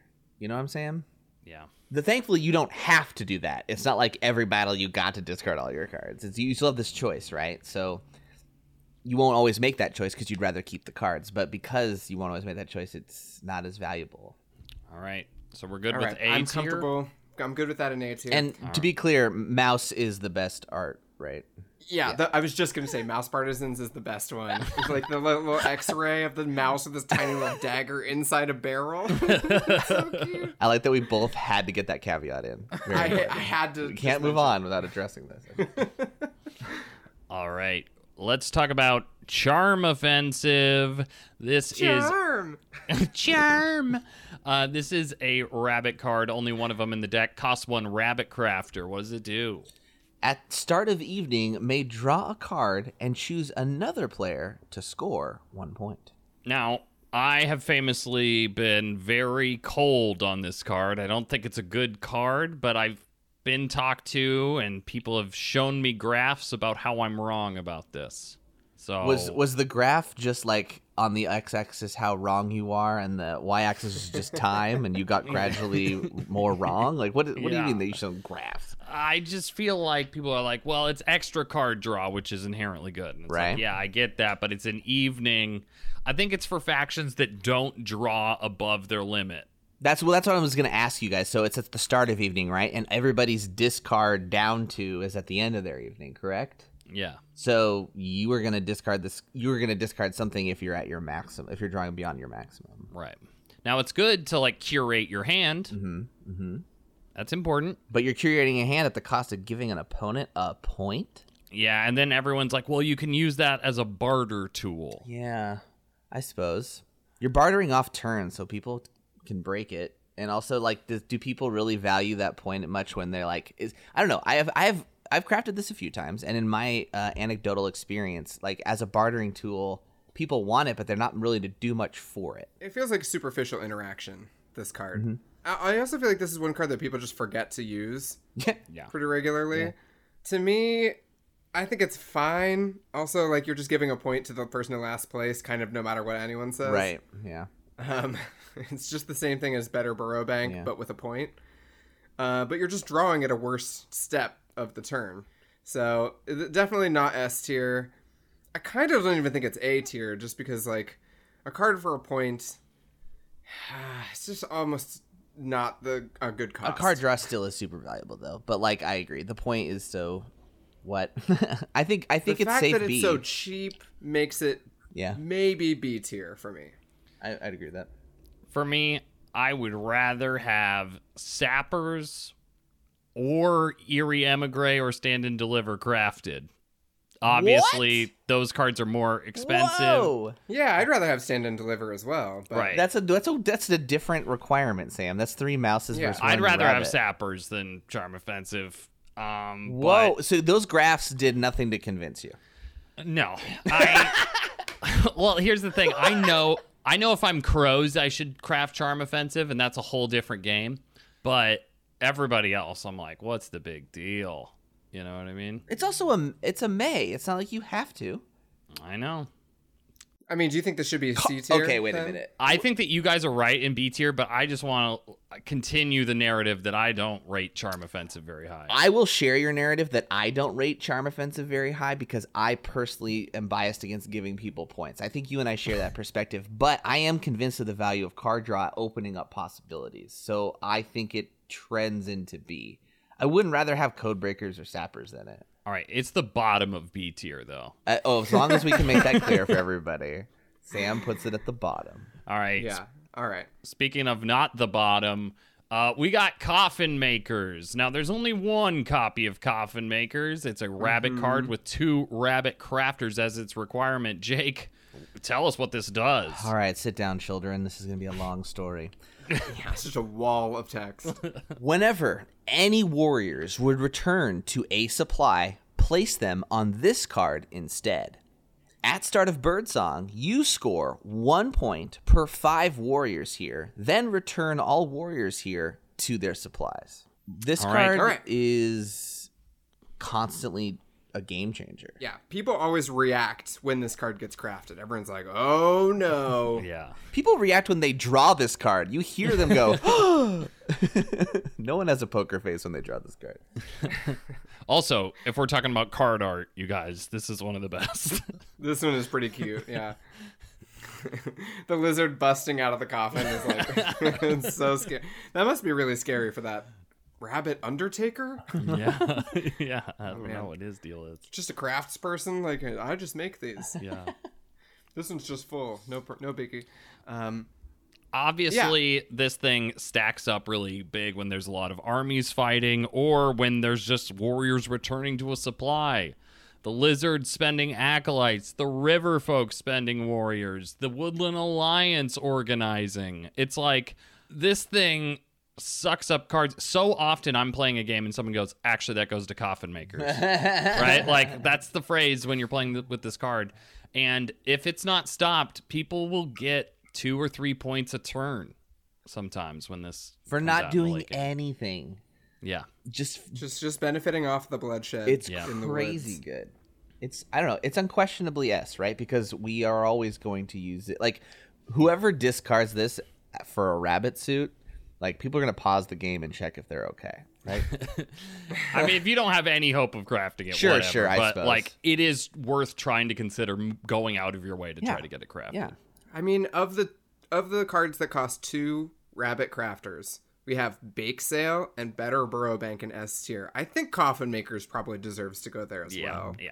Coffin Makers is S tier for sure. The nice thing about Coffin Makers is it is a totally passive card for you, but it's just a total nuisance for everyone else at the table, and it just brings in points. It's literally the, like, you know, passive income of Root. It also disrupt. I think some things that that new players forget about is that it disrupts the warrior economy of other players because sometimes they need their warriors back in their supply for spending, and that's very important. It's not just free points; it's actually a detriment to your opponents in some cases. And it really hurts some people, like, a lot. I would say the Woodland Alliance and the River Folk are good examples of factions that this, like, really does not help in any way. Because there's a lot of steps in the River Folk, especially on their board, that require taking funds and returning them to the supply, and then, like, recruiting a dude out on the map, for example. And usually, like, if you have, like, a lot of River Folk warriors in your payments box or in your funds, you can just kind of skip the whole, like, choreography there and just put it straight out on the map. But when Coffin Maker's in play, that gets a lot harder, and you can just easily run out of warriors. And then if you don't have any in your supply at the top of your turn, and no one has paid you, you don't get any income as the otters. Like, this card can kill your game. Yeah. So be on the lookout. Anyway, Coffin Makers is great. I think it's S. Yeah. for S sure. S tier. All right. Let's talk about Informants, but before we talk about what it costs and what its suit is, I have to fess up that I messed up the podcast, all right? I made a mistake last week when we were talking about the crows.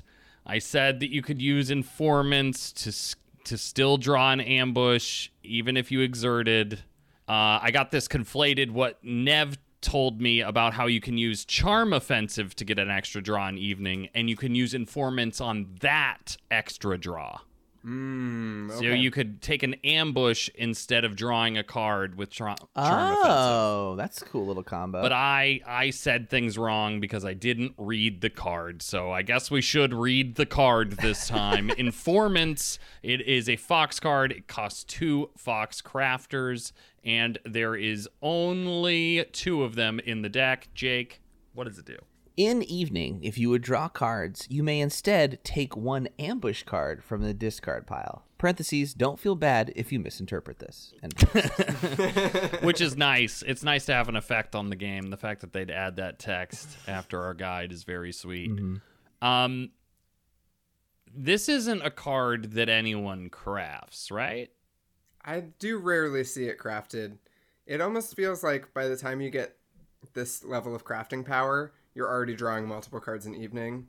And why give that up for an ambush? That everybody knows you have. Yeah. Right. I think a public ambush is more effective than a surprise ambush. Surprise, but that's true, I suppose. Yeah, I mean, if you're rocking a 4-card hand anyway that you like, come on, like, I don't know. It really feels like its effect is a little watered down for its cost. It's not like it deals extra hits, right? It's that it prepares you to defend against it, right? Or like I guess you can counter an ambush. So I don't know. I think it's C, right? I think this is the same flavor as like it's just a little bit stronger tea than Sappers. I don't know. A little bit. I think it's just too expensive for something I'm never going to use. Yeah. It does feel I've pretty never like, seen someone use this card. I don't think. It's so expensive to forego the hand refill at the end of the turn. The contrary nature of me is like trying to write down every card that Sam hates, and I'm like, I'm going to use it on him next game. Just show him how good. I'd love Eerie Ember is that. gonna be. Yeah. You just use a bunch of Informants and Charm Offensive against me and see how it goes. I guess I would throw this in either D or C tier. What do you guys think? I think Sam wants more blood, and he wants more D tier cards. I think it is a D tier card. Yeah. I mean, I would gets rather spicy. use It's Eerie easier. Emigre. Yeah. Right? They're the same cost. I would rather have Eerie Emigre than Informants, right? At least I get one move in a battle after it. Yeah. I'm not going to ever take the ambush, right? Right. Yep. All right. I don't want to fight for Informants. It can stay D tier. Jake? Get out of here, Informants. Jake? I think it is D2. I guess here's my last caveat to think about here is that the card that it's giving us is what we consider A and S cards. I know. And it doesn't go away when we get them. It's always the ability to get them. But I think I'm in agreement with you, Sam. I'm just trying to remember that factor of it. Is like what it gives us is what we considered the best. But it gives us less cards, and I think cards are almost better the more you have, even if they're all Informants. Yeah. Okay. Right. Let's stick with D. All right. All right. Here we go. We got Boat Builders. Here's another mobility card. It's a bird-suited card. There's only one of them in the deck, and it costs 2 wild crafters, 2 of anything. Jake, what does Boat Builders do? You treat rivers as paths. That's simple. All right. Love it. This one always confuses me because I have to really look very carefully at the map and be like, what does this mean? Now, it still means that rivers that run through clearings are considered adjacent to each other for your movement. Is that correct? Or is it adjacent not only for your movement, for any effects that rely on adjacency, right? That's correct. Okay.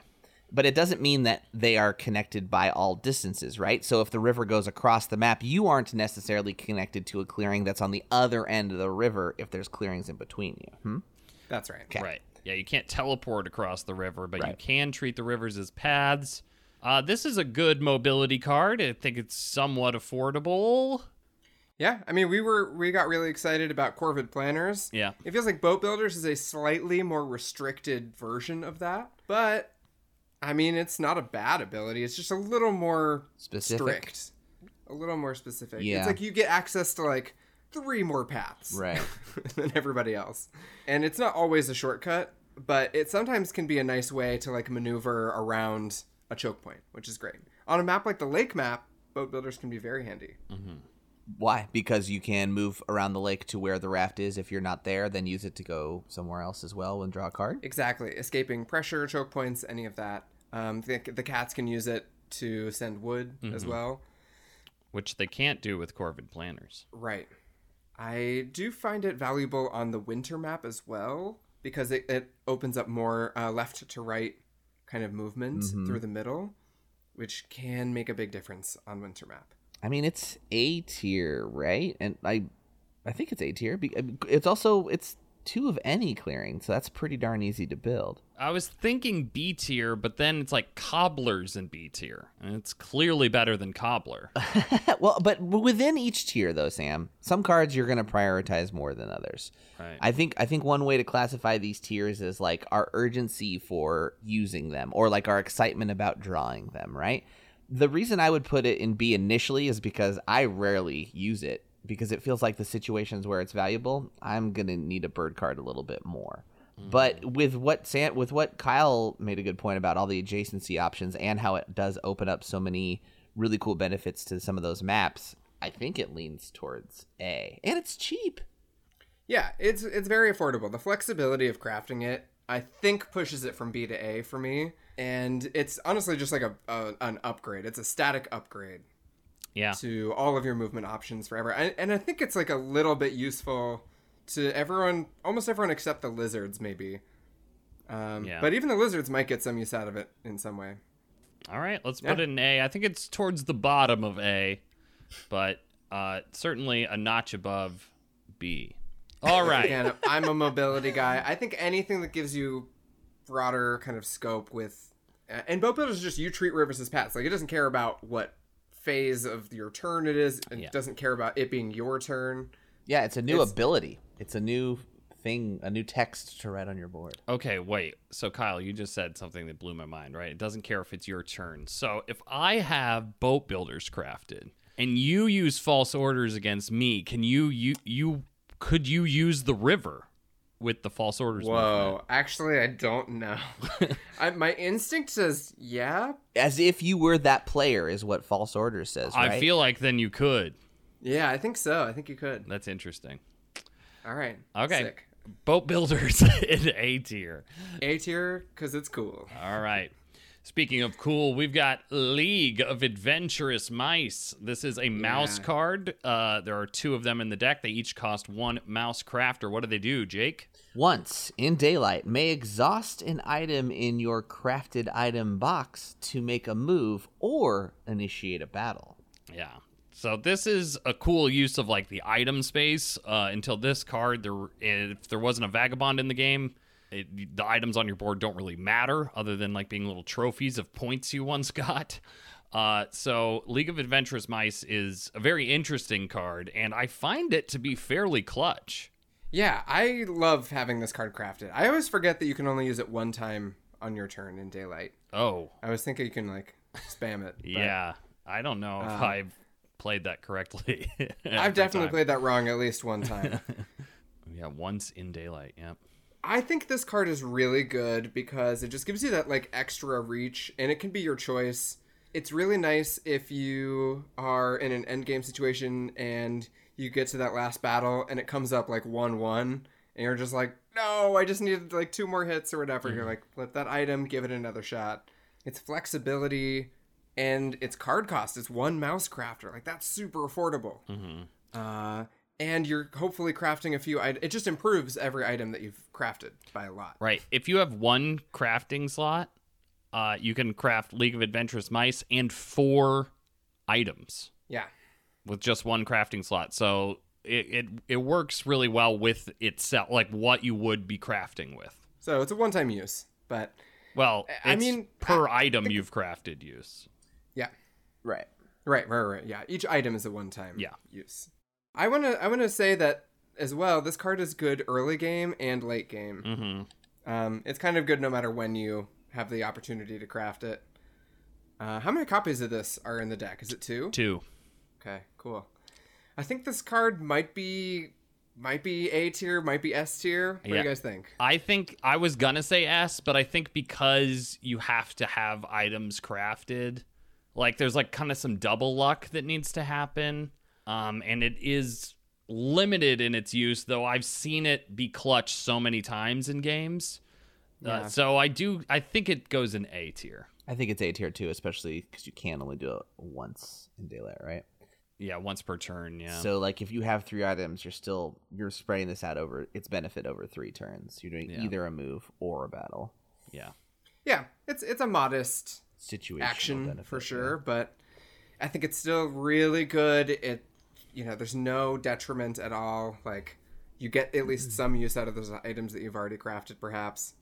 But you're right about it requiring some item luck as well to be able to craft it, or to be able to use it.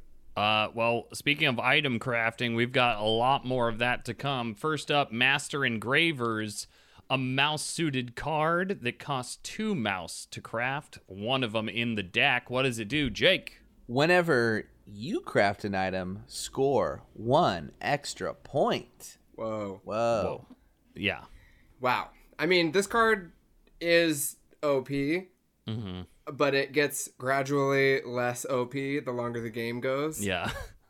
And your likelihood of having 2 mouse crafters goes up the longer the game goes. So it's one of those things where it's like the timing has to be right for it to be actually good. It is so situational for its benefit, right? Like that being said, Kyle, I've seen you craft it late and get things from it, so it has been done. But Every T becomes as good as coins for one crafter. Yeah. You're- I mean, assuming there's T left when you are able to craft it. Yeah. The bags become 2-pointers, and all of that is within mouse. Yep. I mean, it's true. It's true. I think it's just like League of Adventurous Mice. You do need double luck because you have Yeah. to craft this first and then go back and craft the Yeah. other things that you've been not crafting up to this point or whatever. Like, I don't know. Yeah. I just feel like it's really hard to base your game plan around this card. Yeah, Yes. especially But there's once only it's one. up and running, like, holy moly, it's really good. yeah, if you get it early, it's A tier. If you get it later, it's not. Yeah. Yeah. So I think with that in mind, like, if it was like a early thing you could always craft, it'd be S tier for sure. Yeah. The fact that it's a rare card, there's only one copy in Yeah. the deck, right? Yeah. It's a rare card and it's like kind of mid-expensive, really makes it a timing thing. Like, you have to have it early to get the most benefit from it. But you know, a point's a point. I would say this is an A tier card. Yeah. I'm struggling with A and B here. I think it's B. You guys think it's a B tier? Sam, break the tie. Yeah, I got to break the tie, and I'm really torn. I think I'm trying to look at what else is in B tier. Like, it is better than Scouting Part. Is it better than Scouting Party? Again, you don't have to compare all the cards that are in its tier so much as like the situations where you're gonna craft it. And I feel like percentage wise, situationally, that's a much slimmer thing than all the other A tiers, which always feel less situationally good so much as just good. I would go out of my way to craft it. You would Yeah. if you had it early. You do it late too? I don't know. I feel like it's decent late because it's like you can what's left at the end, like a boot and a bag and stuff, and it's like, well, that stuff's 2 points for you now, and those cards are very common. Yeah. Mm-hmm. Right. There's 4 copies of each of those cards. But yes, there's 4 copies of the cards, but if it's late in the game, there might be less copies of the tokens. Yeah. I know. I mean, what we could do is we could put it in A and then admit that we're wrong later. All right, we're putting it in an A. Yeah, I agree with this. I'm gonna stick up for it. I think Master Engravers is A tier. It's just not S tier for sure. No, it's not. No. I wish it was. All right. Marine Broker to cap off the mouse trifecta here. It's a mouse-suited card. It costs 2 mouse crafters, and I believe there's only one of them in the deck. Jake, what does it do? Whenever another player crafts an item, draw a card. Dang. I love this card. This card, Yeah, this one's really. I'm always happy to see this one. and it pop always up. There's one copy, so it's pretty rare. But once it hits your hand and you're able to craft it, you are just like you're on cloud 9, man. It's a good game. It's got the best drawing timing window, which is someone else's turn. Oh yeah, baby. and that someone else. There's 3 of them in the game, right? Compared Yep. to Master Engravers, which really affects one person, and that's you.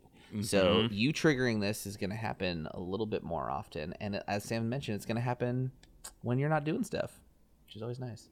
And it's cool too because it's like a tax almost, except you're not hurting anybody. It's just that you just kind of improve a little bit. Yeah. And so I feel like it doesn't draw as much heat at the table as like some of these other cards. Yeah. Because I feel like Master Engravers does draw a little bit of heat when you see somebody craft a 3-point-T or something, and you're just like, oh no, like, we gotta. It's a 2-point crossbow. We gotta go get him. This one is just you just like, oh, I'll just grab a card. Nope. Continue your turn. That's You're 2 doing great. mouse. Like, that's really doable early on. I mean, I think this is S tier. I think it's S tier pretty comfortably for me. Yeah. If- I'm happy to see this card. Yeah. I would go out of my way to craft this card. Probably only early and mid game. It's so effective. We talked about card draw so important, and this could be the best card draw card if everyone else it's is up there crafting. with Better Burrow Bank for sure. All right. Propaganda Bureau. This is a Fox card that costs 3 wild crafters, and there's only one of them in the deck. Jake, what does Propaganda Bureau do? Once in daylight, may spend a card to remove an enemy warrior from a matching clearing and place a warrior there.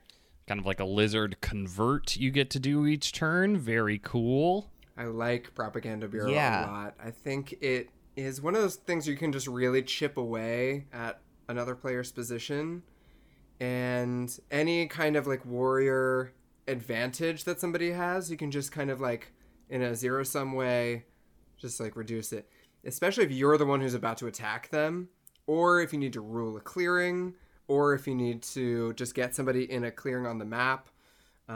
If you're playing against a faction that doesn't have a lot of warriors, replacing one of them with your own can be really devastating.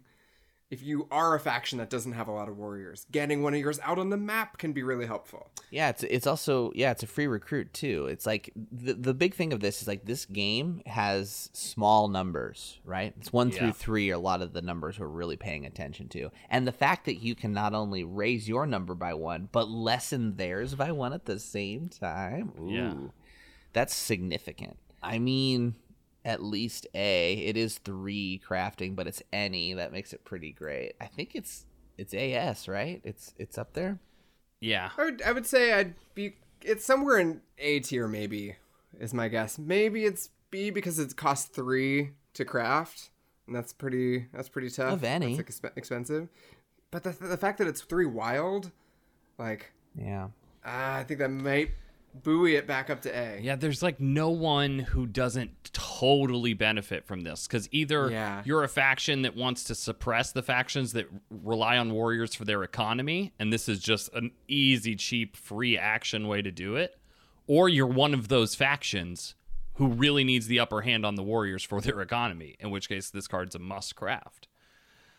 The card spend is a little expensive, but like I don't know, it's I think it's unquestionably A. I think it's A. But like whether or not it treads into S is my question. What keeps it out of S for you two is that you won't go out of your way to get a 3rd crafting piece? I don't understand. Yeah, I don't know. Yeah. It's kind of the same thing as the favors in a way. It's like the effect is really good, but the cost is really high, and I think its cost is a little much for its effect. I have a cost question for you then. Like, what is the cost of having 3 crafting pieces in any? Is that high compared to having 3 costs? I mean, it's lower than having 3 in specific clearings, obviously. Right. Yeah. Is it that hard to get 3 crafting pieces out for most factions? I guess not. I mean, yeah, it is wild. So, like I said, that buoys it a bit for me. In terms of the exchange, like 1 card for 1 warrior. If it was the other way around, as in Tax Collector, right? 1 warrior for 1 card. That to me feels like a really good deal. Whereas 1 card for 1 warrior is like, okay, but you do get to remove one. Yeah, of theirs. it's not 1 warrior. It's 1 converted warrior. All right. I mean, the more I talk about it, the more I'm like kind of edging it towards S a little bit. No. So here's the other thing about S, Kyle. Oh yeah, I love this. Okay, so but here's the other thing about S is you will always do it, right? You'll always try to do it. I think every time you've drawn it into your hand, you're like, how can I get this done? Because I want to. I don't want to use it as a fox, right? Yeah, I would say that's the criteria for S. Yeah. And I don't feel 100% about that about Propaganda Bureau. I think it would depend on your faction. I think for some factions, it's obviously an S tier card, but Who's it not great for? like the cats aren't going to craft this. It's 3 of any, but cats are probably not even going to have 3 workshops out there. The Vagabond is not going to craft this one. The Lizards can basically already do this, and they're probably not going to have 3 gardens in one clearing. The Moles, I think it's a little win more for them. They have enough warriors as it is. And spending a card They don't is want to kinda spend rough. cards, yeah. Right. So I don't think it's perfect for everyone, so I don't think it's quite an S tier card. I think for some factions it is, for sure. But I'm swayed by that. all right. Then Propaganda Bureau going in A tier unless there's any more objections. No, I think that's good. I think that makes Yeah. sense. It is less helpful to more factions than I had thought about. All right, here we go. Saboteurs, the bird card. It costs 1 wild crafter, and there's 3 in the deck. Jake, tell us all about it. At start of Birdsong, may discard this card to discard an enemy's crafted card. This is pretty good. Yep. This is the root counter spell. Yeah. How many of these are in the It's a deck? sorcery, though. It takes 3. a whole turn. 3. The fact that it's a one wild and a bird card, this is like the ultimate flexible crafter. I think this card is necessary for this deck to function, Yeah, 100%. because otherwise someone would craft coffin makers and we would just shake hands and leave it. What's nice about it, too, is it's not just an action card, right? It doesn't just get played and then happen. You can craft it early, then hang on to it not only as a threat, but as something you're going to need in the future. Right. Somebody crafts false orders knowing full well, like, I'm going to be the target of this Saboteurs, right? And Saboteurs is another one of those king slaying cards. Not quite to the board state thing that false orders does, but I think Saboteurs is probably S tier. Whoa. It's like Kyle said, it brings balance to the deck. Like, it's the cheapest card, the easiest card to craft, and it takes away anyone's crafted improvement. And one thing that I've seen it in a few games before, and it's just kind of interesting to kind of log the feeling that it produces, is when nothing is on the board at all, and then someone just crafts the Saboteurs first. Yep. And you're just looking at that and you're like, well, I'm not going to craft Marine Broker now. Like, Yeah. That's true. It is a detriment. I think it's an S tier card if it's the first thing that gets crafted. For that reason, because you can just put a fire out before it gets going, Yeah. and it kind of suppresses everyone else's Yeah. Everyone just has to like push their luck if they want to craft So something good. here's the question from someone who's like has it in their hand though. Is like early game that bird card might also be very valuable, and so I'm not saying you wouldn't craft Saboteurs. It's still very high up there in the requirements, but that's some work to do something that you don't even know if you're gonna need. Will you Yeah. always need to use it? Probably. I don't know. Yeah, there's going to be every game there's going to be a card worth saboteuring, I think. Yeah, I would say just about every game, and also the longer you can dissuade people from Sure. crafting stuff, the smaller their benefit from whatever they end up crafting is going to be. So I don't know. For me, this is just an A tier card pretty easily.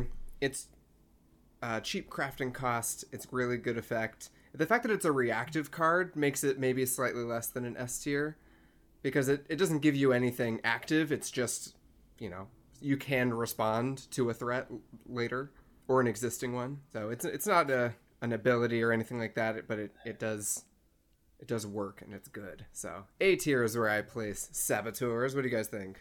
I share that. I think it's A. All right, I'll throw it an A. I think it's, all those cards in S are shaking in their boots when Saboteurs is crafted, is all I'm saying. Especially Right. if it's a card from the base deck, because you're like, wait, what? All right. Do you guys ever get a little hesitant to use it, worrying that there'll be something more saboteury that you need to drop later? Like, okay, Marine Brokers is a good example. Like, sure, let's say you do craft Marine Brokers. Am I, as a saboteur, going to use it on that? even though yes, it's a good card that you crafted, and I do want to stop your momentum. What if I'm always afraid false orders or coffin makers are around the corner. Yeah, that you got to use your root IQ to determine whether it's an existential threat or just somebody trying to get a little bit of an edge. Because I think like Corvid Planners on the Woodland Alliance is one of those things you just auto saboteurs. Sure. Coffin Makers on the River Folk is like you auto saboteurs. Marine Broker on the Duchy, I feel like is one to automatically take out. But you start to mix and match those a little bit, and suddenly it's like, well, Yeah, I got can kind of options. live with. I can live with the Woodland Alliance having Marine Broker crafted. Yeah. I can live with, Corvid Planners on the cats or something. Yeah. Yeah, you just got to use that root IQ. I think Saboteurs is like insurance against the worst of the worst, and it can potentially be a suppressant in the early game, which I think is good. It's good to have that because if you have no options, and someone can just get away with like having 4 or 5 turns doing their thing, like yikes. Yeah. So I think it's a good card. I'm gonna call it A tier. Sam, are you gonna make an argument that it's higher than that? No, I think it's fine at A tier. I think you're right. It doesn't give you something. I think it's just a very important card, and that's why I think I wanted to put it in S tier. But I think you're right. It doesn't give you anything. So Yeah. we'll throw it in A tier. All right. Talking about different tiers, I got a feeling where this one's gonna end up. We're talking about Soup Kitchens. This is a bird card. It costs 1 of each crafter. There's 1 of it in the deck. Jake, tell us what Soup Kitchens tries to do. Your tokens now count towards rule, and each of your tokens counts twice. All right. Whoa. What? Yeah. There's got to be something with that, right? Yeah. So the cost is fairly prohibitive. Lizards and Vagabond cannot craft it. Cats won't craft it. So the cats aren't going to craft it, and they're the only one of those factions that has tokens. And they're the only faction at the moment that can have multiple of their tokens in the same clearing. So everybody else's tokens are just going to be worth 2. Do you think that with the Marauders expansion, this card is going to improve in its value somewhat? Because you could have like a flame token and like one of those little garrison things for the Warlord, or you could have multiple relic tokens for the Badgers. Right. Does that somehow fix Soup Kitchens? It totally fixes Soup Kitchens. Soup Kitchens S tier. No, I think this card is one of the most straight D tier cards there are. One time we were all stoked to play in a game where it mattered at all. Someone crafted Soup Kitchens. I think it was on the Good Time Society. And somebody crafted Soup Kitchens, and we were like stoked that somebody's movement was slightly inhibited by the fact that someone had crafted Soup Kitchens. However, it didn't make a difference, and that's the closest I've seen it come to mattering. So yeah, its impact on the game is pretty light for the most part, it would seem. Also, the fact that it costs 1 of each crafting suit, to me, suggests that it tends to get crafted a bit later in the game, where, yes, there could be more tokens around, but just, it really feels like it's the early game when that, like, possibility of movement is the most crucial. yeah. And so we're kind of already out of that phase, usually, by the time it gets crafted, and so its effect kind of wanes. Is it fair to say, generally speaking, most factions rule clearings where their tokens are? Not always, obviously, but like fairly often. So there's a little bit of redundancy in this need. Kind of. I mean, it's not true for crows. It's not necessarily true for like the Alliance, because those tokens exist in an isolated state. But I mean, if you're a cat, you're not going to have wood out there. If you are a bird, you don't really have them. Like, You don't have tokens. Yeah, it's like you already rule for the most part. So like, doesn't apply to Vagabond, and so like I that's can like half the maybe faction. see a world where like as the cats, if you have like one dude left at a sawmill, and then that sawmill generates wood, all of a sudden you rule that clearing now. Now you can spend that wood.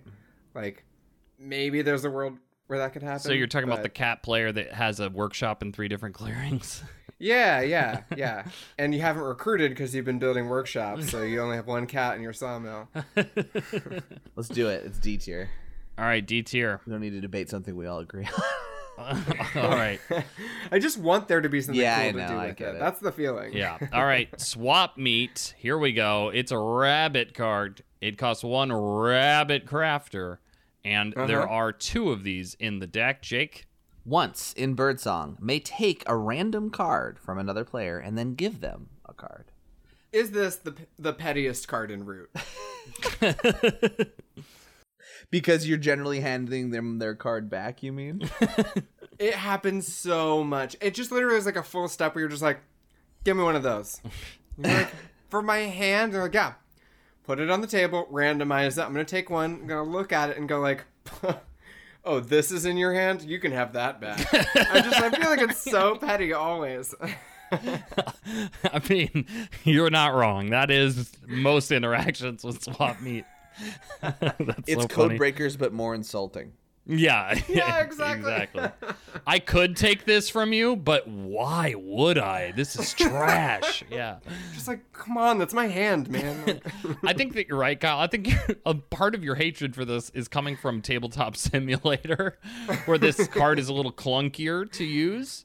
Because in real life, you just hand them or you just shuffle up your hand and have them pick one like a magic trick, and it's not as big of a deal. But also, this card is good. This is a good though, card. right? It's good. I it's undervalue good. It's it just a lot because petty.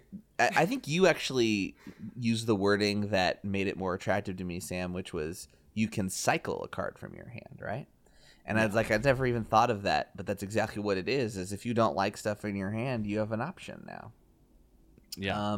And there's always the thing, like, you might randomly get the thing that they were holding and saving in their hand. I mean, that's what you hope for. Well, I think that's a Yeah. value that we forget about, is that you can really disrupt somebody else. Now, it's going to be a roll of the dice whether that occurs or not, but this whole game has a lot of dice rolling, so I think it's better than I originally thought. I think it's a B tier card because it also doesn't really cost you anything. It's just like there's no downside. It is a There is free no ability. downside to this. Yeah, and you get to be petty. I think, Kyle, I think it's a positive. And I think this card is an A tier card.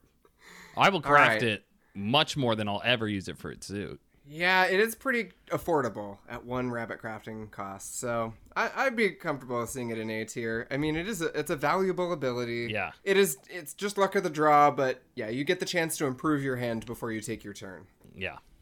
Yeah, the timing of it's good. All right. Last card on the Last card. tier list. It is Tunnels, a rabbit card that costs 1 rabbit crafter, and there are 2 of them in the deck. Jake. You treat clearings with any of your crafting pieces as adjacent. What? Yes. Huh? Correct. No! That's right. All your crafting pieces are adjacent. This is a very fun card for some factions, but a very highly mobile card.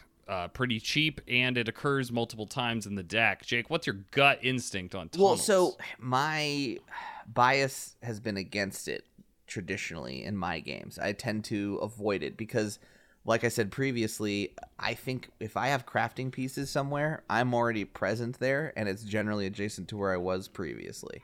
So the exception to that, obviously, is a faction like the Crows, for instance, who really could benefit from everywhere on the map being adjacent because that's where they are. Yeah. I think the Woodland Alliance, too, Yes. is another faction that's like, oh, this card is real good Yeah, for them. very important. Teleporting their dudes around on their sympathy is really fun. Those 2 factions are the notable exceptions of having their crafting pieces where their presence isn't always as strong. So it feels like Tunnels is a great spot. There was a redundancy with moles that we've seen with these 2, but like those places are already kind of adjacent because they're adjacent to the burrow, but they're one step further, right? So Yeah, it creates like a network for your already like limited network. Yeah. Triangulated moles. Yeah. It's weird that they have tunnels and that the card Tunnels gives them different options than their actual tunnels. Right. But yeah. All points lead home until this is built when they can actually have interconnected Right. tunnels. Yep. Kyle, what's your gut instinct on Tunnels? I'm a mobility guy. I think this improves mobility for some factions, but it's uneven. Riverfolk can't even use it at all. No. So the fact that it is kind of dead tech for 2 factions makes it a little bit like it's okay. Because the Vagabond is can't use it either. Right. I would say that because it's such a mixed bag, I would put it in like maybe B tier. But it's cheap. It's a permanent upgrade. Usually people aren't going to mess with it unless it's, the Corvids or something. Yeah. And it does have the benefit of being like not your first choice to saboteurs. No, definitely not. So it might have the staying power if it's being helpful to you. But I don't know. I put this in B tier. I think it's like fine. Yeah, I guess I'll agree that it's B tier. Yeah, I've seen it used really well, but I've also probably spent it for its suit far more than I've ever crafted it. So I'm comfortable. Tunnels in B tier. All right. Well, we did it. Yep. For those who are listening to this, I have made a visual graphic that I will be sharing on the Good Time Society Discord under the Woodland War Machine channel so that you can actually visually see all the cards in their tier ranks. Feel free to just 100% agree with us and all of our choices. Yes. Over at the Woodland War Machine channel. I think we've made very clear don't tolerate dissent. I think we've made very clear and concise arguments for each one of these cards too. That's undebatable. Yeah, that's undebatable. I honestly can't wait to see what the community thinks about this because there's been talk about individual cards in the past and I don't think I've seen the tier list if one exists. So yeah, which card do you think's going to be changed by at least 2 levels according to the popular opinion? So not 2 levels. Yeah, that's what I'm saying. It's I think everybody's going to agree with us with at least within 1 level. They might rank it up and down by 1. But and do you think there's going to be a consensus that we're wrong on a level of 2? Someone's gonna fight for sappers. Yeah. Oh yeah, that's a really good one. Eerie Emigre, I think someone might be like, that's B tier. Someone might improve Eerie Emigre. Someone might move Brutal Tactics up to S tier if they are really feeling that. I don't know. I'm just kind of shouting stuff out. I think Sappers is going to be be very contentious. I agree. Yeah, maybe Code Breakers. No, I don't know. No one's putting No Code one's gonna Breakers move in to. A tier. All right. This was so much fun to do. Again, this has been my dream episode. I also had a lot of fun with this one. It really challenged my gut instincts about a lot of the cards. Yeah. I feel like my opinion was changed or at least nudged in a direction on I think maybe 7 cards. So I think this is a really cool episode to do, a really cool idea for an app. And if you thought this was a cool idea for an app, please go to Apple Podcasts and give us 5 stars. Leave us a review telling us where you would rank Sappers.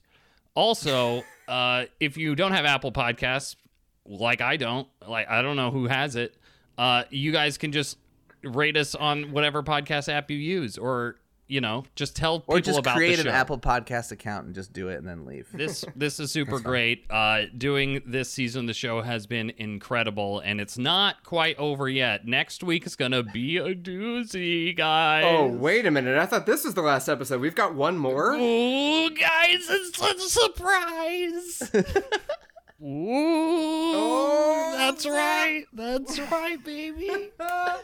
All right. Well, let's close it out. Root, root.